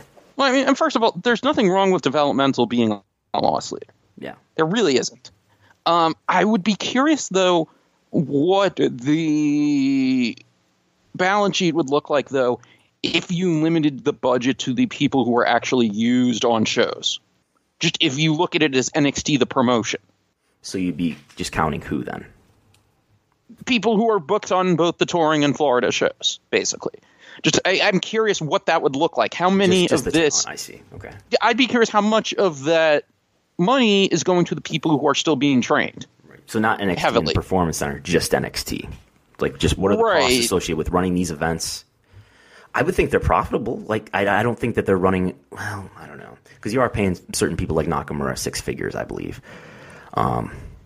Granted, he hasn't been on NXT in a year, but in 2016 he was. 2016 he was, yes. But that was all. He was always going to go to the main roster, even if they needed him for a year in NXT. But it's also, I want to know what the total cost of everyone else is. Like, I just want to see it broken down and to get an idea of how much is the talent they're actively using, how much is the talent they don't consider ready. Yeah, and I think if nothing else, especially these shows that are outside Florida, they provide relief to the loss leader, right? Like this is losing money, but it's losing those less have money. to be making money, I would think, on a show-to-show basis. Yeah, it's losing money, but it's losing less money than it would otherwise if we were just having them, train in the Performance Center or just play shows in the Florida Loop. Right. I think, but as far as like the Performance Center expense, I think a justification that WWE could argue, which they wouldn't and shouldn't argue publicly, is that at least we're holding on to this talent and we're keeping this talent for ourselves rather than letting someone else use that talent. Which sounds pretty monopolistic, but if self-interest is all we're talking about here, it serves them in that way. You mean like Chad Lyle getting signed and then basically not doing anything for a year? Who? Gunner from TNA. Oh, okay. They had him. When did they have him signed? He's been there for close to a year. He's still there now? Oh, I didn't know. He just started with a new gimmick on the Florida shows. Okay. Yeah, it's who is it? It's him. Wesley Blake, what's his name? One of those guys who's been there forever in a zillion gimmicks. And why am I forgetting her name all of a sudden? Military pinup. That's actually on TV sometimes. Lacey Evans. Thank you. They're doing like some new redneck stable, trying out that gimmick on the Florida Loop. I have seen a picture of that. That sounds familiar. Yes. Yeah. But yeah, I mean, that, like, to go to what you were saying though, he was like basically not on shows. I mean, he would, I think, occasionally wrestle, but this is someone who's experienced and just not doing anything for like a year. He's not the only one who's been in that spot. Yeah. But, also I think we should, to give some context to what Cornette was saying, pre-Performance Center, developmental was always an outside company getting a contracting gig and being paid a flat fee each year. Yeah. They had to take care of their own business, which is why, in OVW, for example, Cornette always tried to push the OVW trained guys, the best ones, even if they didn't have developmental contracts at the time. Sometimes they did. Doug Bash from Trailer Park Trash, Flash Flanagan, Rob Conway, and like Nick Dinsmore. Damager. Yeah, and Dinsmore. I knew I was forgetting someone. Because I remember in 2003 when I was getting into wrestling, when I was 18, a lot of my friends who were wrestlers were 18. That was like the dream is like, oh yeah, we're going to move to Louisville eventually, because that was, and try to get signed. Yeah. Which some people did, and it worked for them, and some it didn't. It was just a weird thing, because it's like, you'd show. I believe some of those guys would show up and have to start in the beginner class, which was literally just the wrestling school class, because the advanced classes were for the contract talent. Yeah.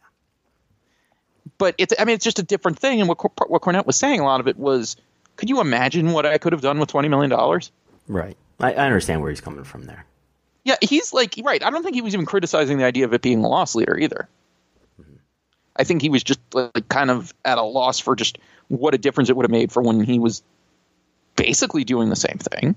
Right. Like, give me $10 to $15 million to, do whatever with.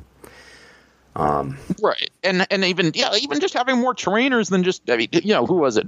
Rip Rogers, guys who WWE would send down like Lance Storm, Danny Davis, Danny Davis, Dinsmore.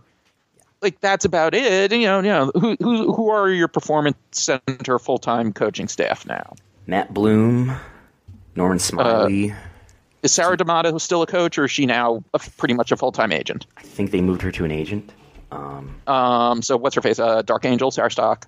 Yep. Steve Carino. Yes. Johnny Saint did a stint there. He was a full-time coach for like 6 months, right? Something like that. Something like that. Yeah. And there are always other people doing like long-term stays. I feel like I'm forgetting others. Shawn Michaels, of course. Terry Taylor. Billy Gunn before he got fired for testing positive on a drug test for powerlifting. Yes, in a middle-aged, like seniors weightlifting contest. I'm forgetting people though, but I mean, there are always people coming in and out. There are always the guest coaches that they're able to fly in and do all this different stuff. It's just a different system. The big criticism is always though that there's not enough one-to-one attention because of all the rings and all the people they have signed. And all those indie guys coming in and taking everybody's spots or whatever Velveteen Dream was talking about the other day. Right. Although, I mean, a lot of those guys are not actually doing the Performance Center day-to-day stuff. They're in the Terry Taylor, Shawn Michaels advanced group who are preparing more for main roster type stuff. So I'd be curious for the more detailed breakdown, but we know we're never going to get it. Yes. And you have any guess like where he's getting this expense number from? Because I don't know. I don't. I read the annual reports. Do they have anything in the annual reports other than ticket sales for NXT? No, not in explicit terms like that. There's so if you've ever read an annual report, they kind of go section by section or business segment by segment, and they'll do a table where they'll show like this year and last year, and here's some metrics for the last 2 years, and then below that they'll give some detail. And I know Mookie believes that they got their wrists slapped by the SEC. Maybe the SEC said something to them about this, so they've started to separate out NXT attendance and some NXT live event money. So anyway, below the table we'll have some detail, like a little paragraph, and we'll say, okay, NXT had this many paid attendees at this average ticket price. So you just do the math, and you figure, okay, they made $3.4 million in 2015 on NXT ticket sales, $7 million in 2016, $6 million in 2017. So that's how we know that. I don't know how Jim Cornette knows or thinks that there's $20 million, $25 million in expenses. Yet, on the other hand, that sounds plausible. It sounds plausible, but yeah, I'm curious where he's getting that specific number from. Although, didn't he say on the show that he was getting it from the financial reports? I don't see that, and I don't see that in the reports. I'd have to go back to what he said, because I thought he said something like that. But I was thinking kind of the same thing too. Like, wait, I don't think that says that in the report. So yeah. I'm not sure what the deal is there. Okay, wait. Let's see. Oh, okay. I'm trying to see what's in the 2016 report is what I found quickest, and it just refers to NXT's like contribution to the live event sales. And then like other metrics like merchandise and stuff that excluded NXT because of smaller venues. And it broke down the whole total attendance and the average ticket price. And I'm not seeing where he would have gotten this. And also when we talk about what's the value of NXT and how it's a loss leader, I think we should remember too that NXT is providing content for the network that has caught on with hardcore fans. So there's definitely a value that you could appraise. I don't know. We would need a lot more information to do it, but there's a value there in like they're producing a 1 hour weekly show for the network that is keeping people as subscribers to the network, and they're doing those takeovers, which WWE at least always touts that those are one of the most viewed pieces of content on the network besides pay-per-views is those NXT takeovers, and the NXT TV does well as well. So you should consider that. So that's NXT, unless you have anything else to add. No, that's all I have to say about NXT. I think we'll move on to New Japan did some shows in Australia this past week. They ran 4 shows in Australia, in Adelaide, in Melbourne, Sydney, and Perth. And we've got a variety of reports about what the attendance was. What seems certain, though, is that Melbourne and Sydney were the biggest shows, drawing around 3,000 people each. Perth and Adelaide drawing maybe over 1,000. We've got the Observer came out on Wednesday night, Thursday morning, and said Adelaide drew 1,200. Voices of Wrestling flagship came on and said that Adelaide actually drew less than 1,000. The Observer said Melbourne drew 3,200, and it was a sellout. And the Voice of Wrestling flagship basically confirms that, saying more than 3,000, also a sellout. Sydney, the Observer says 3,400 and a near sellout, and VOW says about 600 less, 2,800, 300 short of a sellout. Perth, the Observer said was 1,200. Voice of Wrestling said 1,800, and about 80% full. I talked to somebody who was there, and they said maybe closer to the lower one there. And it was I've heard they were running a lot of big venues here, and a lot of stuff tarped off, and that may have affected the atmosphere of these shows. But it looks like they did pretty well. There was talk in the Observer about New Japan possibly going back to Sydney and Melbourne, and as well as debuting on the Gold Coast, which I understand is an area of Australia near Brisbane on I think it would be the eastern coast of Australia. So VOW directly denied any of that's going to happen, though. So I don't know what the Observer is doing or where Voice of Wrestling is getting their information from, but some conflicting reports there. Tor did all right, though. And again, the reason why we're going over all these attendance numbers is because usually New Japan will publish the paid attendance for each of their shows on their official website in the results section. But for whatever reason, they didn't post any results for any of these shows, and so therefore we didn't get any attendance numbers. So I don't know, Bix, any thoughts on this Australia show or New Japan's global strategy? I think it's good for them to try to put down more roots in Australia. I mean, they've been doing that with Talon for a while, and occasionally sending wrestlers over for indie tours, but it makes sense, and I think it needs to be somewhere for them to really just, whether it's keeping an eye on the indie scene, running occasional shows, whatever, they need to put down roots there because it's somewhere they can have as like a international touring market that is not an onerous trip. You know what I mean? If in terms of like where they can travel to, that's not just in Asia, right, and isn't, Australia's the closest. It's a shorter flight, maybe travel's a little bit cheaper. English-speaking country. Exactly. They're doing English-speaking commentary more now. So, yeah. And we know they've got a lot of wrestlers from New Zealand. Bad Luck Fale, Jay White. Hanare is from New Zealand as well. Hanare, right? I thought was Australian. Maybe he's Australian. But yeah, there's more of a push in that. I mean, Noah was really who recruited now TM61, the NTT, then part of TMDK. It seems like their indie scene is growing, but there's not a ton of attention on it, so that gives them kind of like untouched talent. I think they need to kind of keep chipping away at this. I'm kind of curious what kind of data they get off of these shows in terms of attendance. Like, I would think if they can sustain it, or at least have hints they can sustain it, they should go there more than they go to the U.S. Yeah. Whether it's a full tour or a one-off. Yeah. And I'm a little curious about, like, who was really in charge of these shows. Like, I've seen pictures of these shows, and you don't see, like, the authentic New Japan ring like we did in Long Beach, where, like, what I'm talking about is, like, it didn't look like a New Japan ring. Like, it wasn't the white corner posts. It was, like, a more traditional American-style ring with turnbuckle pads. So that kind of makes me wonder, well, maybe New Japan was more hands-off with this show, and maybe it was less of an official show. Maybe these were, I don't know if they were bot shows, but maybe there was someone else kind of running these for them. I'm just asking. I don't know this. And maybe that sort of explains why these shows haven't been, reported on their official website in the results section. So I don't know. Yeah. New Japan will be coming to LA in the end of March. I believe it's March 25th. They're going to Long Beach again. And just one show, and a lot of people were very critical of New Japan only running one show. They're so hot right now. How could they only run one show?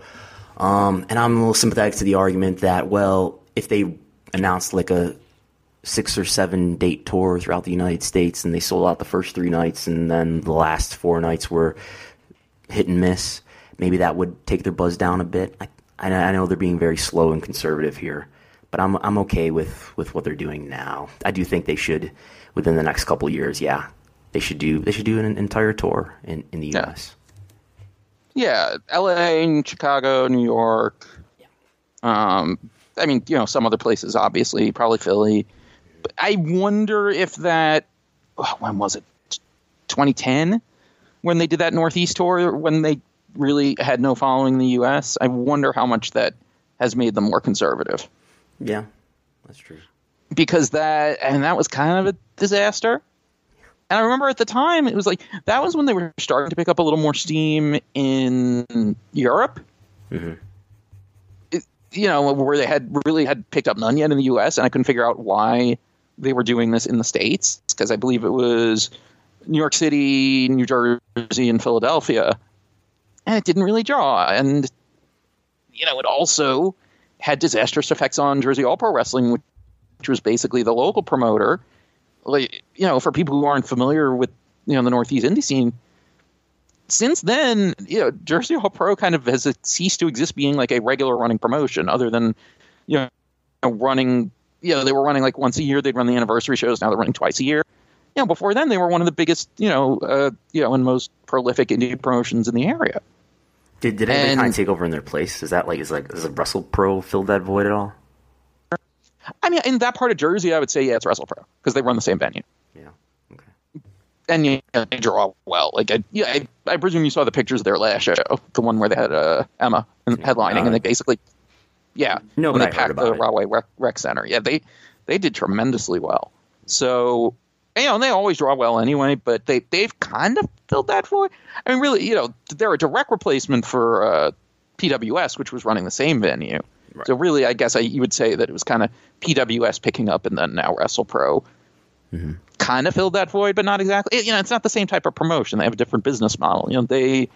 It's a lot of fresh WWE names and stuff, right? Well, they kind of famously, and it's something you don't hear about that much from other promotions, but it is kind of clever. And I don't know how much it's done in WrestlePro compared to how it was done in PWS. The vendors would bring in people for autographs, and they'd always have a mini convention before the show. And then they'd have people on the show where their bookings were basically funded by the vendors. Right. Yeah, I've seen a lot of that in the indies. But they were the most – they did it the most. They did it with more people per show than close to anyone else, was my understanding. Like, you'd see it other places, but it was their business model, basically, was to do that.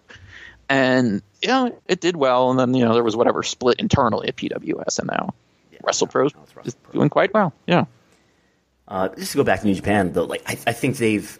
I kind of wonder sometimes, because the way we talk about WWE, and I think WWE anyway has taken a while to have a modern approach, at least a more modern approach to wrestling. I think that's mostly through Paul Levesque and the changes we've seen in just what we were talking about in NXT and the Performance Center. So relating to New Japan, I think you kind of wonder how well does New Japan management understand the Western wrestling fan? And when you look at like Billy Gunn being booked against Hiroshi Tanahashi, that raises a lot of question marks. And I don't know if they've learned, but I would say Rey Mysterio, who's scheduled to face Jushin Thunder Liger on the next Long Beach show, that hints to me that maybe they're starting to get it. Yeah, in fairness, they were already using Billy Gunn. It's not like they brought him in fresh as their right. He was in the tag tournament as their American attraction. Yeah. He had been in the tag tournament the prior November before he wrestled for New Japan in July in Long Beach. Yes. Yeah, so it's not like it was completely out of nowhere. It was a terrible idea, especially since Billy Gunn is 10 feet tall. Yeah, and he's probably in his late 40s, not really ready to do a Tanahashi level match. No, although I do think it went better than anyone kind of expected, even if it wasn't an especially good match. Yeah, it was fine. It just wasn't. It's not the type of product that you expect to be paying for when you're buying New Japan. No, Billy Gunn's 54 years old. Wow. So he's like 53 at least then. He was 53 for the Long Beach weekend. Wow. Yes. 53-year-old Fame Master.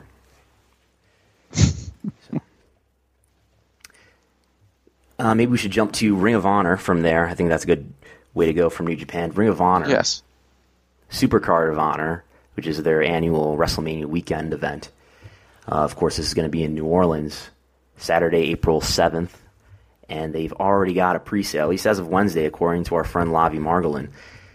They've got a pre-sale of 4,600 tickets, which will break any of their previous attendance records by a wide margin. The others that come close are Supercard of Honor last year in the Orlando area, which drew about 3,500, and then they've got Global Wars in this past October in Chicago, about 2,500. Field of Honor in 2015 in Brooklyn, about 2,000. So almost doubling that number. Well, no more than doubling that number. But yeah, this is the only match I think that we've got for this one is Cody versus Kenny Omega, right? But they've advertised Dalton Castle, Young Bucks, Kota Ibushi, Hiroshi Tanahashi. So yeah, and and it is WrestleMania weekend too, of course. Yeah. So that's worth noting. Just looking at these for a second, obviously Supercard of Honor last year was WrestleMania weekend, and that was excuse me, headlined by the Hardys Young Bucks ladder match. Mm-hmm. Global Wars in Chicago was the hyped Kenny Omega appearance, I believe. Mm-hmm. And then Field of Honor in Brooklyn and in 2015, I think was Okada and Roderick Strong? Yes, it was. Yep. Okay. And I guess this also means then that in spite of what people think, that Hammerstein Ballroom does not hold 2,000 people for wrestling. Yeah, if you click on the doc, I'm linking to the data that Lavi linked to in one of his articles on Ring of Honor attendance. Mm-hmm. And I've got it sorted by biggest attendance to lowest attendance. So yeah, and he's got a note in here saying a full house in later years was 1,800, and the actual number was likely 1,800. I'm not sure what that means, but the gist of it is there's some earlier reports about attendances from the Hammerstein Ballroom where they were reported at like 2,500. But then later on, it looks like maybe we don't really know what the capacity of Hammerstein Ballroom really was, or at least when you consider the setup. So, yeah. Have you been to shows in Hammerstein Ballroom? Yes, not as many as I would have liked to, because I'm honestly not. I don't think it's a great place to watch a show. Yeah. Just because I think it's kind of stacked on top of each other. No, Kabasi Joe was down the block at the New Yorker Hotel Ballroom. Oh, okay. That is I don't think it is anymore, but at the time, that was the hotel owned by Reverend Sun Myung Moon. Yes, that was I think the last scheduled ROH show there. Then they moved to the infamous death trap known as Basketball City on Chelsea Pier. And then after a couple shows, I think it was Joe Kenta Danielson was back at the New Yorker, and then they moved to the Grand Ballroom upstairs at the Manhattan Center. But yeah, that was a fun little place to watch wrestling, and that was a great atmosphere for that match, obviously. Yeah. So what do you account the big difference? 4,600 compared to last year, 3,500 actually there. I mean, what is this number really going to get to once the day of the show comes? Probably over 5,000, maybe well above that. I think they're going to do big walk-up business. Yeah, and I'm not sure. I think they're going to do about as big walk-up as you can do in 2018 wrestling. Yeah, I don't know what the capacity is of that building. Do you know offhand? Oh wait, here you go. It says right in the tweet from Lavi. Setup capacity at this time is between 5,576 and 5,787. So, yeah, high 5,000s. I think that's what they're setting it up for, though. I think it can hold more. So maybe they will change the configuration if demand. Yeah, I would think so. So pulling it up on Wikipedia, it is an 8,933 seat multi-purpose arena. Okay, it's pretty close to 1,000. Yes, I mean they can. Oh yeah, I see where you're going with that. Mm-hmm. Are you all in? Are you? I'll see. I got to think this is in large part Kenny Omega. I think it's also WrestleMania weekend. I think it's a confluence of all this. Mm-hmm. I think every year WrestleMania weekend becomes a bigger and bigger deal. Yes, absolutely. And for ROH, go ahead. But I think more than that, I think Kenny Omega's turned into like a pretty hot star for somebody who's never been on WWE main roster TV.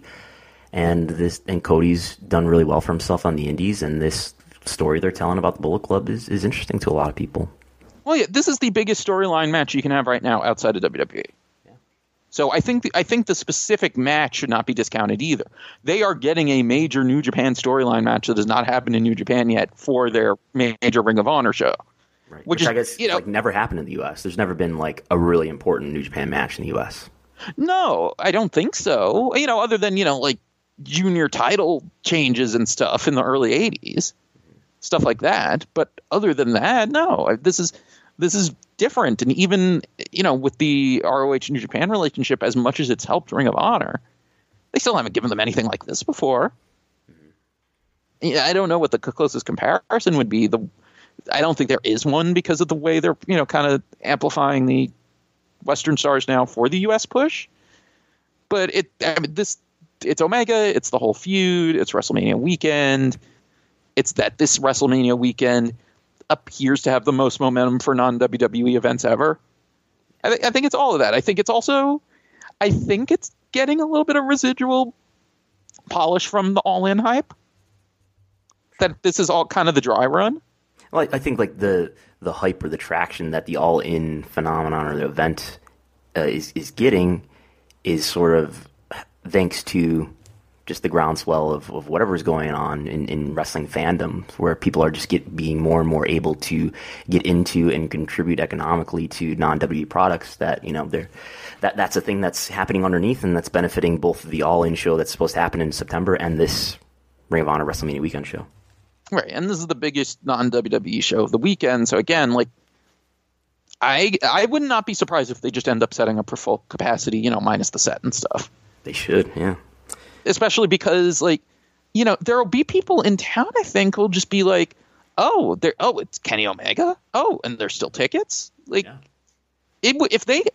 I really would not be that shocked if they can put 8,000 people in there, because I really do think there will be a huge walk-up demand once people are in New Orleans and realize, I can't go to NXT. Oh, but I can go to this. Yeah. Although, actually, are they the Friday or the Saturday, ROH? They're Saturday. Okay. Oh, wait, I see it in front of me. Yes, so they're opposite NXT. Yeah. It would be a good idea. Somebody should do a feature article on the development of all these non-WWE shows throughout the history of WrestleMania weekends. But yes, that is a good idea for someone to do. Definitely someone on this call. Someone should do that. We'll have to assign it to someone.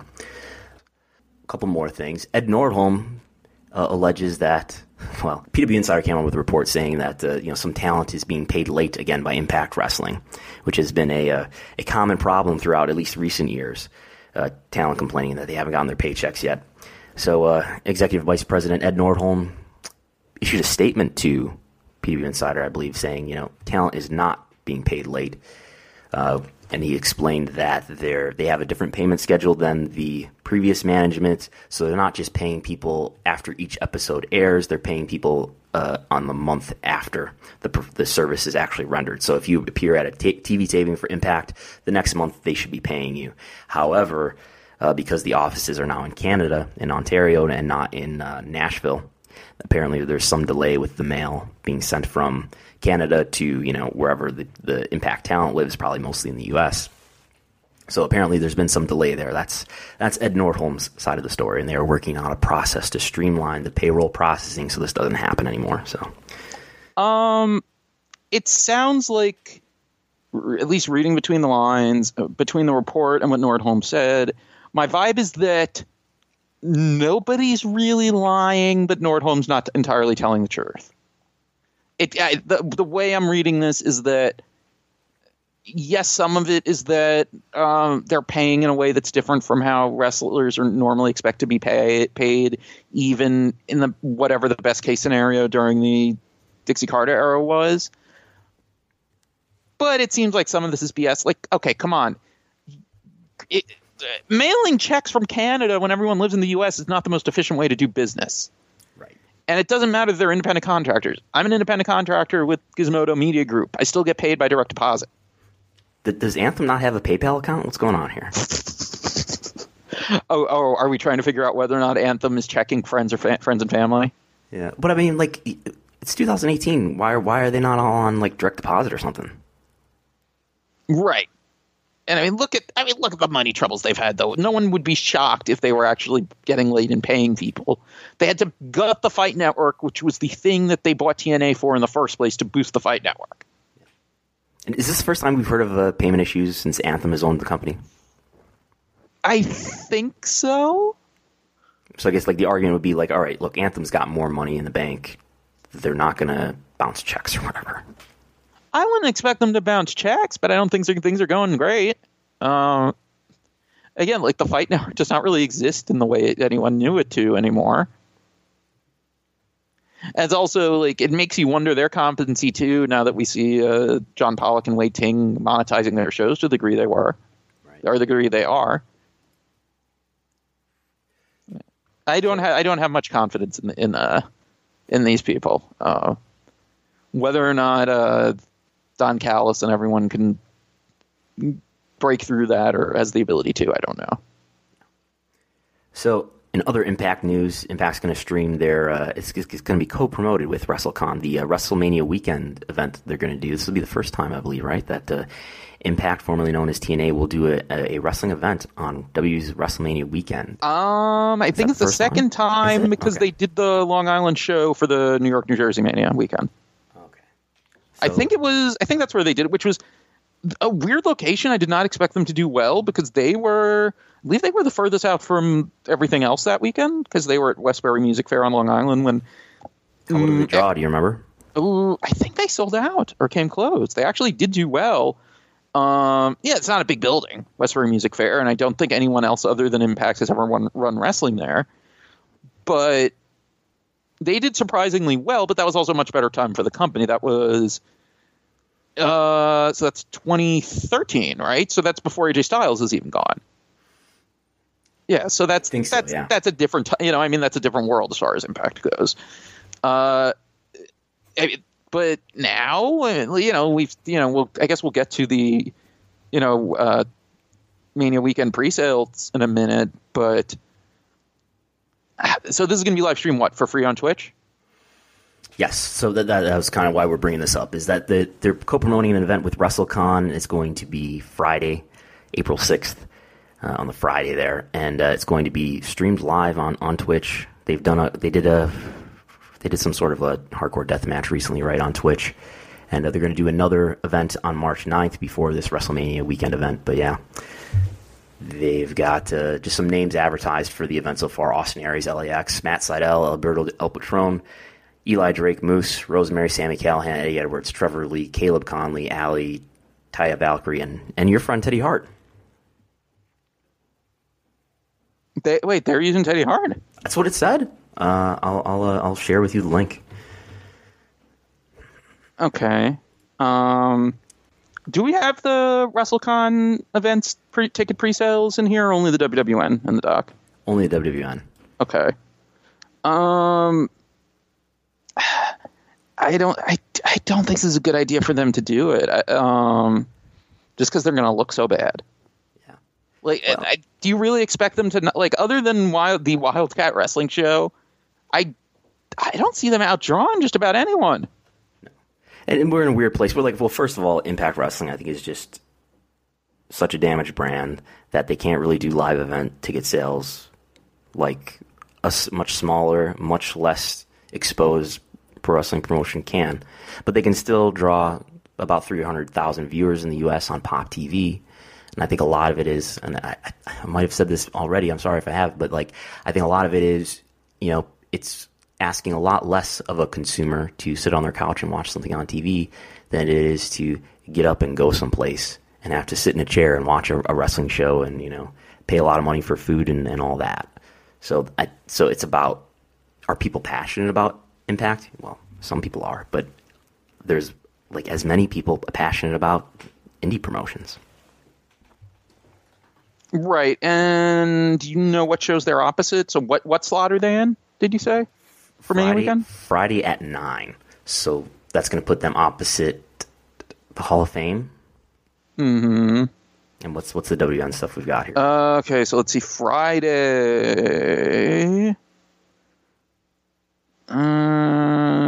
WWN Super Show. So, I mean, they're not opposite a major show on the WWN side, but then also people are probably Joey Janela's Spring Break is also Friday night though. So are people necessarily? Yeah. So are people necessarily though going to want to be downtown? And not like I'm going to guess if people are going to take in one of the other shows, they're more likely one of the other indie shows. They're more likely to go to WWN Super Show. How far is the Sugar Mill from the WWN venue? Well, the WWN venue is not even technically in New Orleans. It's out by the airport for some reason, and it is like if you Google Map, it is like a half hour away. Traffic could be worse. It's not the optimal location, so you probably are going to see. And this has happened before, but I'm guessing this year especially. You are going to see a lot of people choosing, like, this day I go to this set of shows. I go to this set of shows instead of going back and forth. But part of the advertising here for this Impact event, they have said that the event will run from 9 to 11 p.m. So they're advertising an ending time. And so maybe they're taking that into account, saying, hey, look, if you want to go to Joey Janela's Spring Break at 11:55, you got 55 minutes to get there. Yeah. If we are setting up the timing of the show around people wanting to go to Joey Janela produce over our show that is promoted on national television with an audience of a few 100,000 people every week. Right. Now they can get to Joey Janela, obviously, but still, you get where I'm going with this. Right. Yeah. And we want to make a comment about that, too. Like, I think Joey Janela is doing something really interesting in that it's not a lot of promotions have an identity, and especially if you're going to operate at this level of independent wrestling, there's plenty of access for me to find great wrestling matches, but what there's not access for me so much is to find stuff that's just different, or like hits the wrestling fans in a different spot, or just gives them a different flavor than what they're used to. So I think that's something that wrestling promotions should be thinking really hard about, especially if you're like, I don't know, an indie promoter who wants to become a bigger indie promoter. You can't just put on a good wrestling show in your, in whatever you idealize as good wrestling. You have to put on something that hits wrestling consumers in a way that they're not being hit already. You got to give them a product that they're not already able to buy somewhere else. Especially in a late night time slot, some people may just wanting to go over to Bourbon Street or whatever. You need to be different and special, and especially Mania Weekend where so many shows are using the same talent too, even across the different groups. Last year was the most insane and congested it's ever been.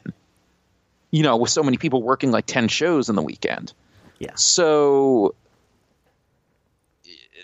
this year I don't expect to be quite as bad, but it's not just competing with other shows. You're also competing with people not wanting to be burnt out on wrestling for the weekend. Yeah. So I feel like it's better to not have that bad showing with the dead crowd. You know what I mean? It's like people forget, like, especially sometimes, like, there will be a great, like, show on the WWN slate, like one of the Evolve shows, that ends up just being forgotten because even though people saw it and enjoyed it, it was just in kind of a bad time slot. Yeah. A lot of wrestling, a lot of people watching a lot of the same shows, So imagine the number of hours the given person is going to have watched wrestling that weekend. Yeah. I mean, if I end up going, and I'm kind of trying to figure it out right now. Yeah, you going to go? I kind of want to.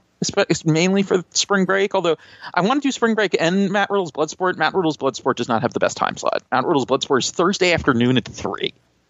Right. Which is, for a show that's that appealing, that doesn't feel like a great idea. I guess that seems like one of those shows that should have like one of these midnight slots, like Kaiju Big Battle does and Spring Break does. Like, I would not be surprised to see that show be just tons of people rolling their suitcases in straight from the airport. Yeah, like that feels like almost kind of like the only way for people to go there, because, like, come on, who's really going to be showing up early Thursday morning or Wednesday? Right. Especially a show like Bloodsport, they're supposed to like take the ropes down and stuff too. I feel like this is a show that I should be watching at like 3 o'clock in the morning in an alley somewhere, not 3 in the afternoon. Well, who is doing Thursday at midnight? That's Beyond? Yeah. Right. Which, they're gonna have a good show, but I kind of so let's see. Okay, so here's your Thursday lineup at WWN: Matt Riddle's Bloodsport at 3 p.m., Evolve at 8 p.m., Beyond at 11:55, and then WrestleCon that night has Wildcat Sports, which is Luke Hawx, who's the local promoter for, if not just the WrestleCon stuff, I believe, if it's like last time, is the local promoter for literally everything. That's his local promotion at 6, WrestleCon Super Show at 9:30, and then the Crash Friday at noon. Oh yeah, and then Progress is also Friday at noon at WWN. So that's the thing, too, is that you have these midnight shows and these noon shows. Yeah. I might go. I've got a plane ticket. I've made no other travel or wrestling ticket show plans. So I'm still debating. Probably going to wait till the last minute to decide. But have you been to New Orleans before, Vix? No. No? I was just there a few months ago, and I walked through Bourbon Street. And it's a different place. Yeah, it's like it's just a street. There's no cars. There's just people pouring on at night, and just people pouring out into the street. Under various degrees of influence. And you can just walk into any bar, walk out with a drink in your hand. It's a wild time. Yeah, I'm curious. If I end up going, I'm kind of curious to see what that scene is like, because you heard these stories coming out of the last New Orleans Mania, where like WWE talent and the name indie talent and the fans were just all kind of like just casually socializing with each other along Bourbon Street. Really? Yeah. So that seems like a much different atmosphere from the usual Mania weekend. So I'm kind of curious to see how that works out this year. How many Mania weekends have you been to? I was in Orlando last year, and I think that's it. That's my first and only. I only did the one that was here because at the time I did not want to try to spend on the travel. But we're big, successful, well-paid wrestling media writers now. So, well, I mean, now that I have a new editor-in-chief finally, and there's no more freeze on that, I should probably try to see if I can get it expensed.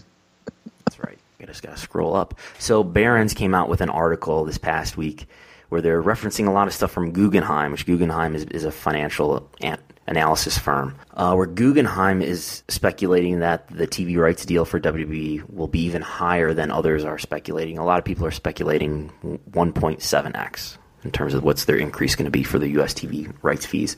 And Guggenheim's a little bit more optimistic, 2x. And it looks like their justification is they're like, hey, look, WWE Raw and SmackDown have got, way lower rights fees per regular season viewer hour compared to other sports such as the NBA, NFL, MLB, UFC, NHL. So they're speculating that, okay, look, well, Raw and SmackDown get about 20 cents, 19 cents per hour, and all these other sports organizations get $1, $2, $3. So why can't WWE close that gap just a little bit? Mookie has pointed out on Twitter that they're not appreciating enough that the reason why WWE gets lower rights fees per hour is because WWE has much lower ad rates. So it's a lot harder to sell the commercials and the advertisements on Raw and SmackDown than it is for other sports. So. Now, this does not have outright any concrete ad rates here listed, though. It's just It's just comparing rights fees. Putting together the notes, I looked through JP Morgan's analysis because I thought they had a graph in there about ad rates, but I didn't see it because they came out a few months ago with a very thorough analysis of WWE's business when they were projecting. They upgraded their projection for WWE stock price, and they came out with this big report. I thought there was something in there, but there isn't. They made some just similar reports about what they think the rights fees per hour are that are very similar to what Guggenheim says. But yeah, I don't think that ever changes. It's always going to be a limiting factor with them, though. So. What do you think? Do you think at this point it would take anything to change? Other than like actual substantive changes in the viewership and then the demographic studies and stuff? To make the ad rates higher? Yeah. Well, so far I think they've made some progress in the last couple of years with this campaign that NBC Universal's helping them do. We see like you can find it on YouTube if you probably just Google or YouTube search The Hero in All of Us, WWE. They're doing a lot of promotion around like explaining to people that, and this goes to the hero's journey, the monomyth that we hear George Barrios talk about, in that like, hey, look, wrestling is just like any other form of entertainment, and that it involves a hero and a villain, and when people walk to the ring, they know exactly what's going to happen, and that's why WWE transcends all these cultures and countries. And so they've done a campaign, and they've gotten more blue chip sponsors, as they call them. And we've seen like real evidence of that. Yeah, I think it was Jared's that had a deal with them. And they were doing all that stuff like with the proposals. Oh, that was K Jewelers. Was that K Jewelers? And I know that like Royal Rumble not that many years ago was sponsored by like some tax company, right? So somebody to help you do your taxes. I don't know if that's it, but was it H&R Block? Something like that. But yeah, I think there's some progress being made there. I believe, of course, W is going to tell you that there is, and I think there's truth to it. But I think what they could really do to improve their perception and ultimately their ad rates is just, first of all, for one thing, do fewer things that insult the intelligence of your wrestling fans. Because like I think it's like the wrestling, whatever you assume about your wrestling fans is what you're going to get if you. And I think there's again a legacy within pro wrestling creatively in the decision makers of like, we don't need to tell these people the truth, or we don't really expect them to remember what's happening here. And I think if you booked a more intelligent product, maybe you would get a more intelligent customer, and maybe you would get a customer who has more spending money and who has, I don't know, the tastes of things that get a higher ad rate. Yeah, and then, if they do end up moving to Fox Network, that casts a wider net, maybe, and then also if Rousey expands the female audience and brings in different demographics there, I do think there is stuff that could change. Enough that it could really bring this up, I don't know. But even then, it's not... Even with, like the stuff that goes deeper than the Nielsen ratings, showing stuff that's not flattering for the WWE audience in terms of education and income and stuff, I got to think, though, that there are other shows that are not necessarily as closely examined that maybe fall closer to that still aren't getting as bad ad rates for their audience as WWE is. Right. And I think a lot of that has to do with, I understand, like, I think pro wrestling, like, is to an extent, yes, there's, like, always going to be a violent aspect to it, I guess, but it doesn't need to be as seedy as it's been presented as the last at least 20 years. I think there's still stuff that's still insulting to the intelligence that goes back well further than the Attitude Era stuff. But yeah, I think there's a ton of progress to be made and a lot of assumptions that continue to be made about who wrestling fans are, what they'll understand. That's preventing WWE from making progress, real economic progress, not just like aesthetic progress or political progress, but like stuff that could really benefit their business, that they have a very, they're set in their ways about what they think the wrestling audience is. And many people who also make decisions in wrestling, maybe who are not affiliated with WWE, they learn from their influence and from their power, so that, ultimately wrestling just kind of stays the way that WWE makes it. Yeah. Although in a weird way, I'd be curious to find, I know the last reports we've heard had UFC ad rates at, what was it? It was something like 2.5 times as much per viewer as WWE was getting. Probably. It was something in that range. You watch UFC events, though, the ads on WWE shows honestly come off as higher rent. Because on UFC shows, you get a lot of this, like, kind of like cable news, kind of like catheters and hearing aids type of ads, and like, and a lot more, like boner pills and stuff. Yeah. So like you watch the two shows, you would get the idea that WWE gets higher ad rates than UFC. Absolutely. Really? But yeah, I mean, like it's become something that's been more and more noticeable too, and been talked about more and more in MMA media circles lately, that you see like eugenics commercials and hearing aids and stuff all over UFC when you don't see that type of stuff on WWE. And it really, it's this weird contrast, like, so that like WWE is getting clearly like the better looking advertisers, but they're not paying as much. So it's like they recognize that WWE is a bargain. So I almost wonder, is it like, it's not, do they feel that UFC is overpriced even if some of them are willing to pay? Or do they feel like there's a cost to being associated with WWE that there's not with UFC? But like I said, some of its perception, like Yeah, like UFC will get good partner sponsors. You know what I mean? Like logos on the mat, doing a promo introduced by a fighter during a pay-per-view, that type of thing. They'll get movies, they'll get games. You know, they'll get Harley. You know, they have the Harley Davidson thing might actually be dead finally, but they had the Harley Davidson partnership for years and years. That always was good. Commercials though on the shows are really low rent. Where WWE, that only happens like when they would go back to Saturday night's main event, and you would be like, these are not the ads you usually see on network TV. So I'm curious what exactly the reason is though that WWE is getting the better looking ads, even if they're not paying as much. Like, why aren't you seeing as many of these video game and movie ads on UFC? Even though the demographics these days are similar. Have you seen the World Wildlife commercials? World Wildlife Fund, WWF commercials? Yeah, I think so. Yeah, there were like consecutive weeks where I saw that, and I think there were people were commenting on that. That my God, the company that they had the initial dispute over with is advertising on Raw itself. So. Yeah, but that is like would seem to be higher end than what Bud Light. I remember back in the day, Zions was like an endless sponsor for UFC. Well, the Zions thing was so weird too, because like Zions was going out of business, and then UFC propped them up and sponsoring themselves too. That was always very strange. I can never figure out exactly why they kept doing that. Like, I guess it was they were owed money, but then why are you going to keep propping them up just to owe yourself money? It was weird.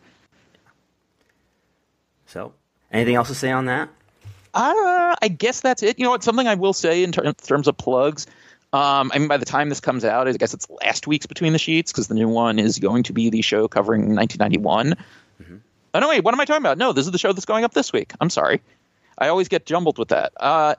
The show that is going to be up, around the same time as this show goes up, is a 1991 show with me and Chris Elner, and we're going over in a week that included it was a survey coming out, I forget by who. It had actually been conducted in 89, but it wasn't released till 91 for some reason, about most loved and most hated sports, and kind of where wrestling, although the survey had it as WWF wrestling or something like that in it. And it was something like WWF was like in the 30s out of 115 or something for most loved, but it was like number 5 most hated. Wow. So we go into a lot of that, and that kind of ties into all this. So I think WrestleNomics, I was going to say users, WrestleNomics listeners will definitely get a kick out of that. WrestleNomics drug users who are addicted. Yes, they will love addicted to you and Mookie. Yes, they're probably already addicted to Between the Sheets as well. So. Oh yeah, oh definitely. Yes, we hear about that. I mean, last week we had the guy who reached out to say he listened to the WCW segment over immediately after he listened to it the first time. So that's definitely happening. That's a thing. But yeah, I thought that was very interesting. Other stuff going on that week too. Like, that era is always interesting to me, especially because you got the 3 big major newsletters with Observer, Torch, and Matwatch. And yeah, BetweenTheSheetsPod.com for the SoundCloud. Just, find Between the Sheets anywhere that you find podcasts. Otherwise, and, as plugs, Deadspin, I did the thing about the wrestling journalism, discussion this week. I wrote about the Gauntlet match, which we did not end up talking about. I don't think there's too much to say really further that we could have. And more to come. We might let Mookie tackle that later. He did a lot of stats around latest matches for each year on Raw. That seems like his baby. Then of course there's the whole is this really one match discussion. Yeah. But I think it's fair to consider it one match, because I think that's. I mean, if you want to just say longest one-on-one match or whatever, longest continuous match. Make the distinction. It's not a big deal. So that's up at Deadspin. Is there anything else? I feel like I recorded another podcast this week, but I can't remember. Oh, no, that was a radio appearance. Anyway, yes. I guess that is as far as plugs for now. And yeah. Oh, follow me on Twitter at David Bix, so on and so forth. There you go. You can follow my work on WrestlingInc.com. Again, I wrote an article on Ronda Rousey's potential effects to W business. You can find it there. You can follow me on Twitter at Brandon Thurston. And I think that's about all we have to plug. You can follow WrestleNomics on Twitter, on Instagram, on Facebook, on all the platforms. And thank you all for listening.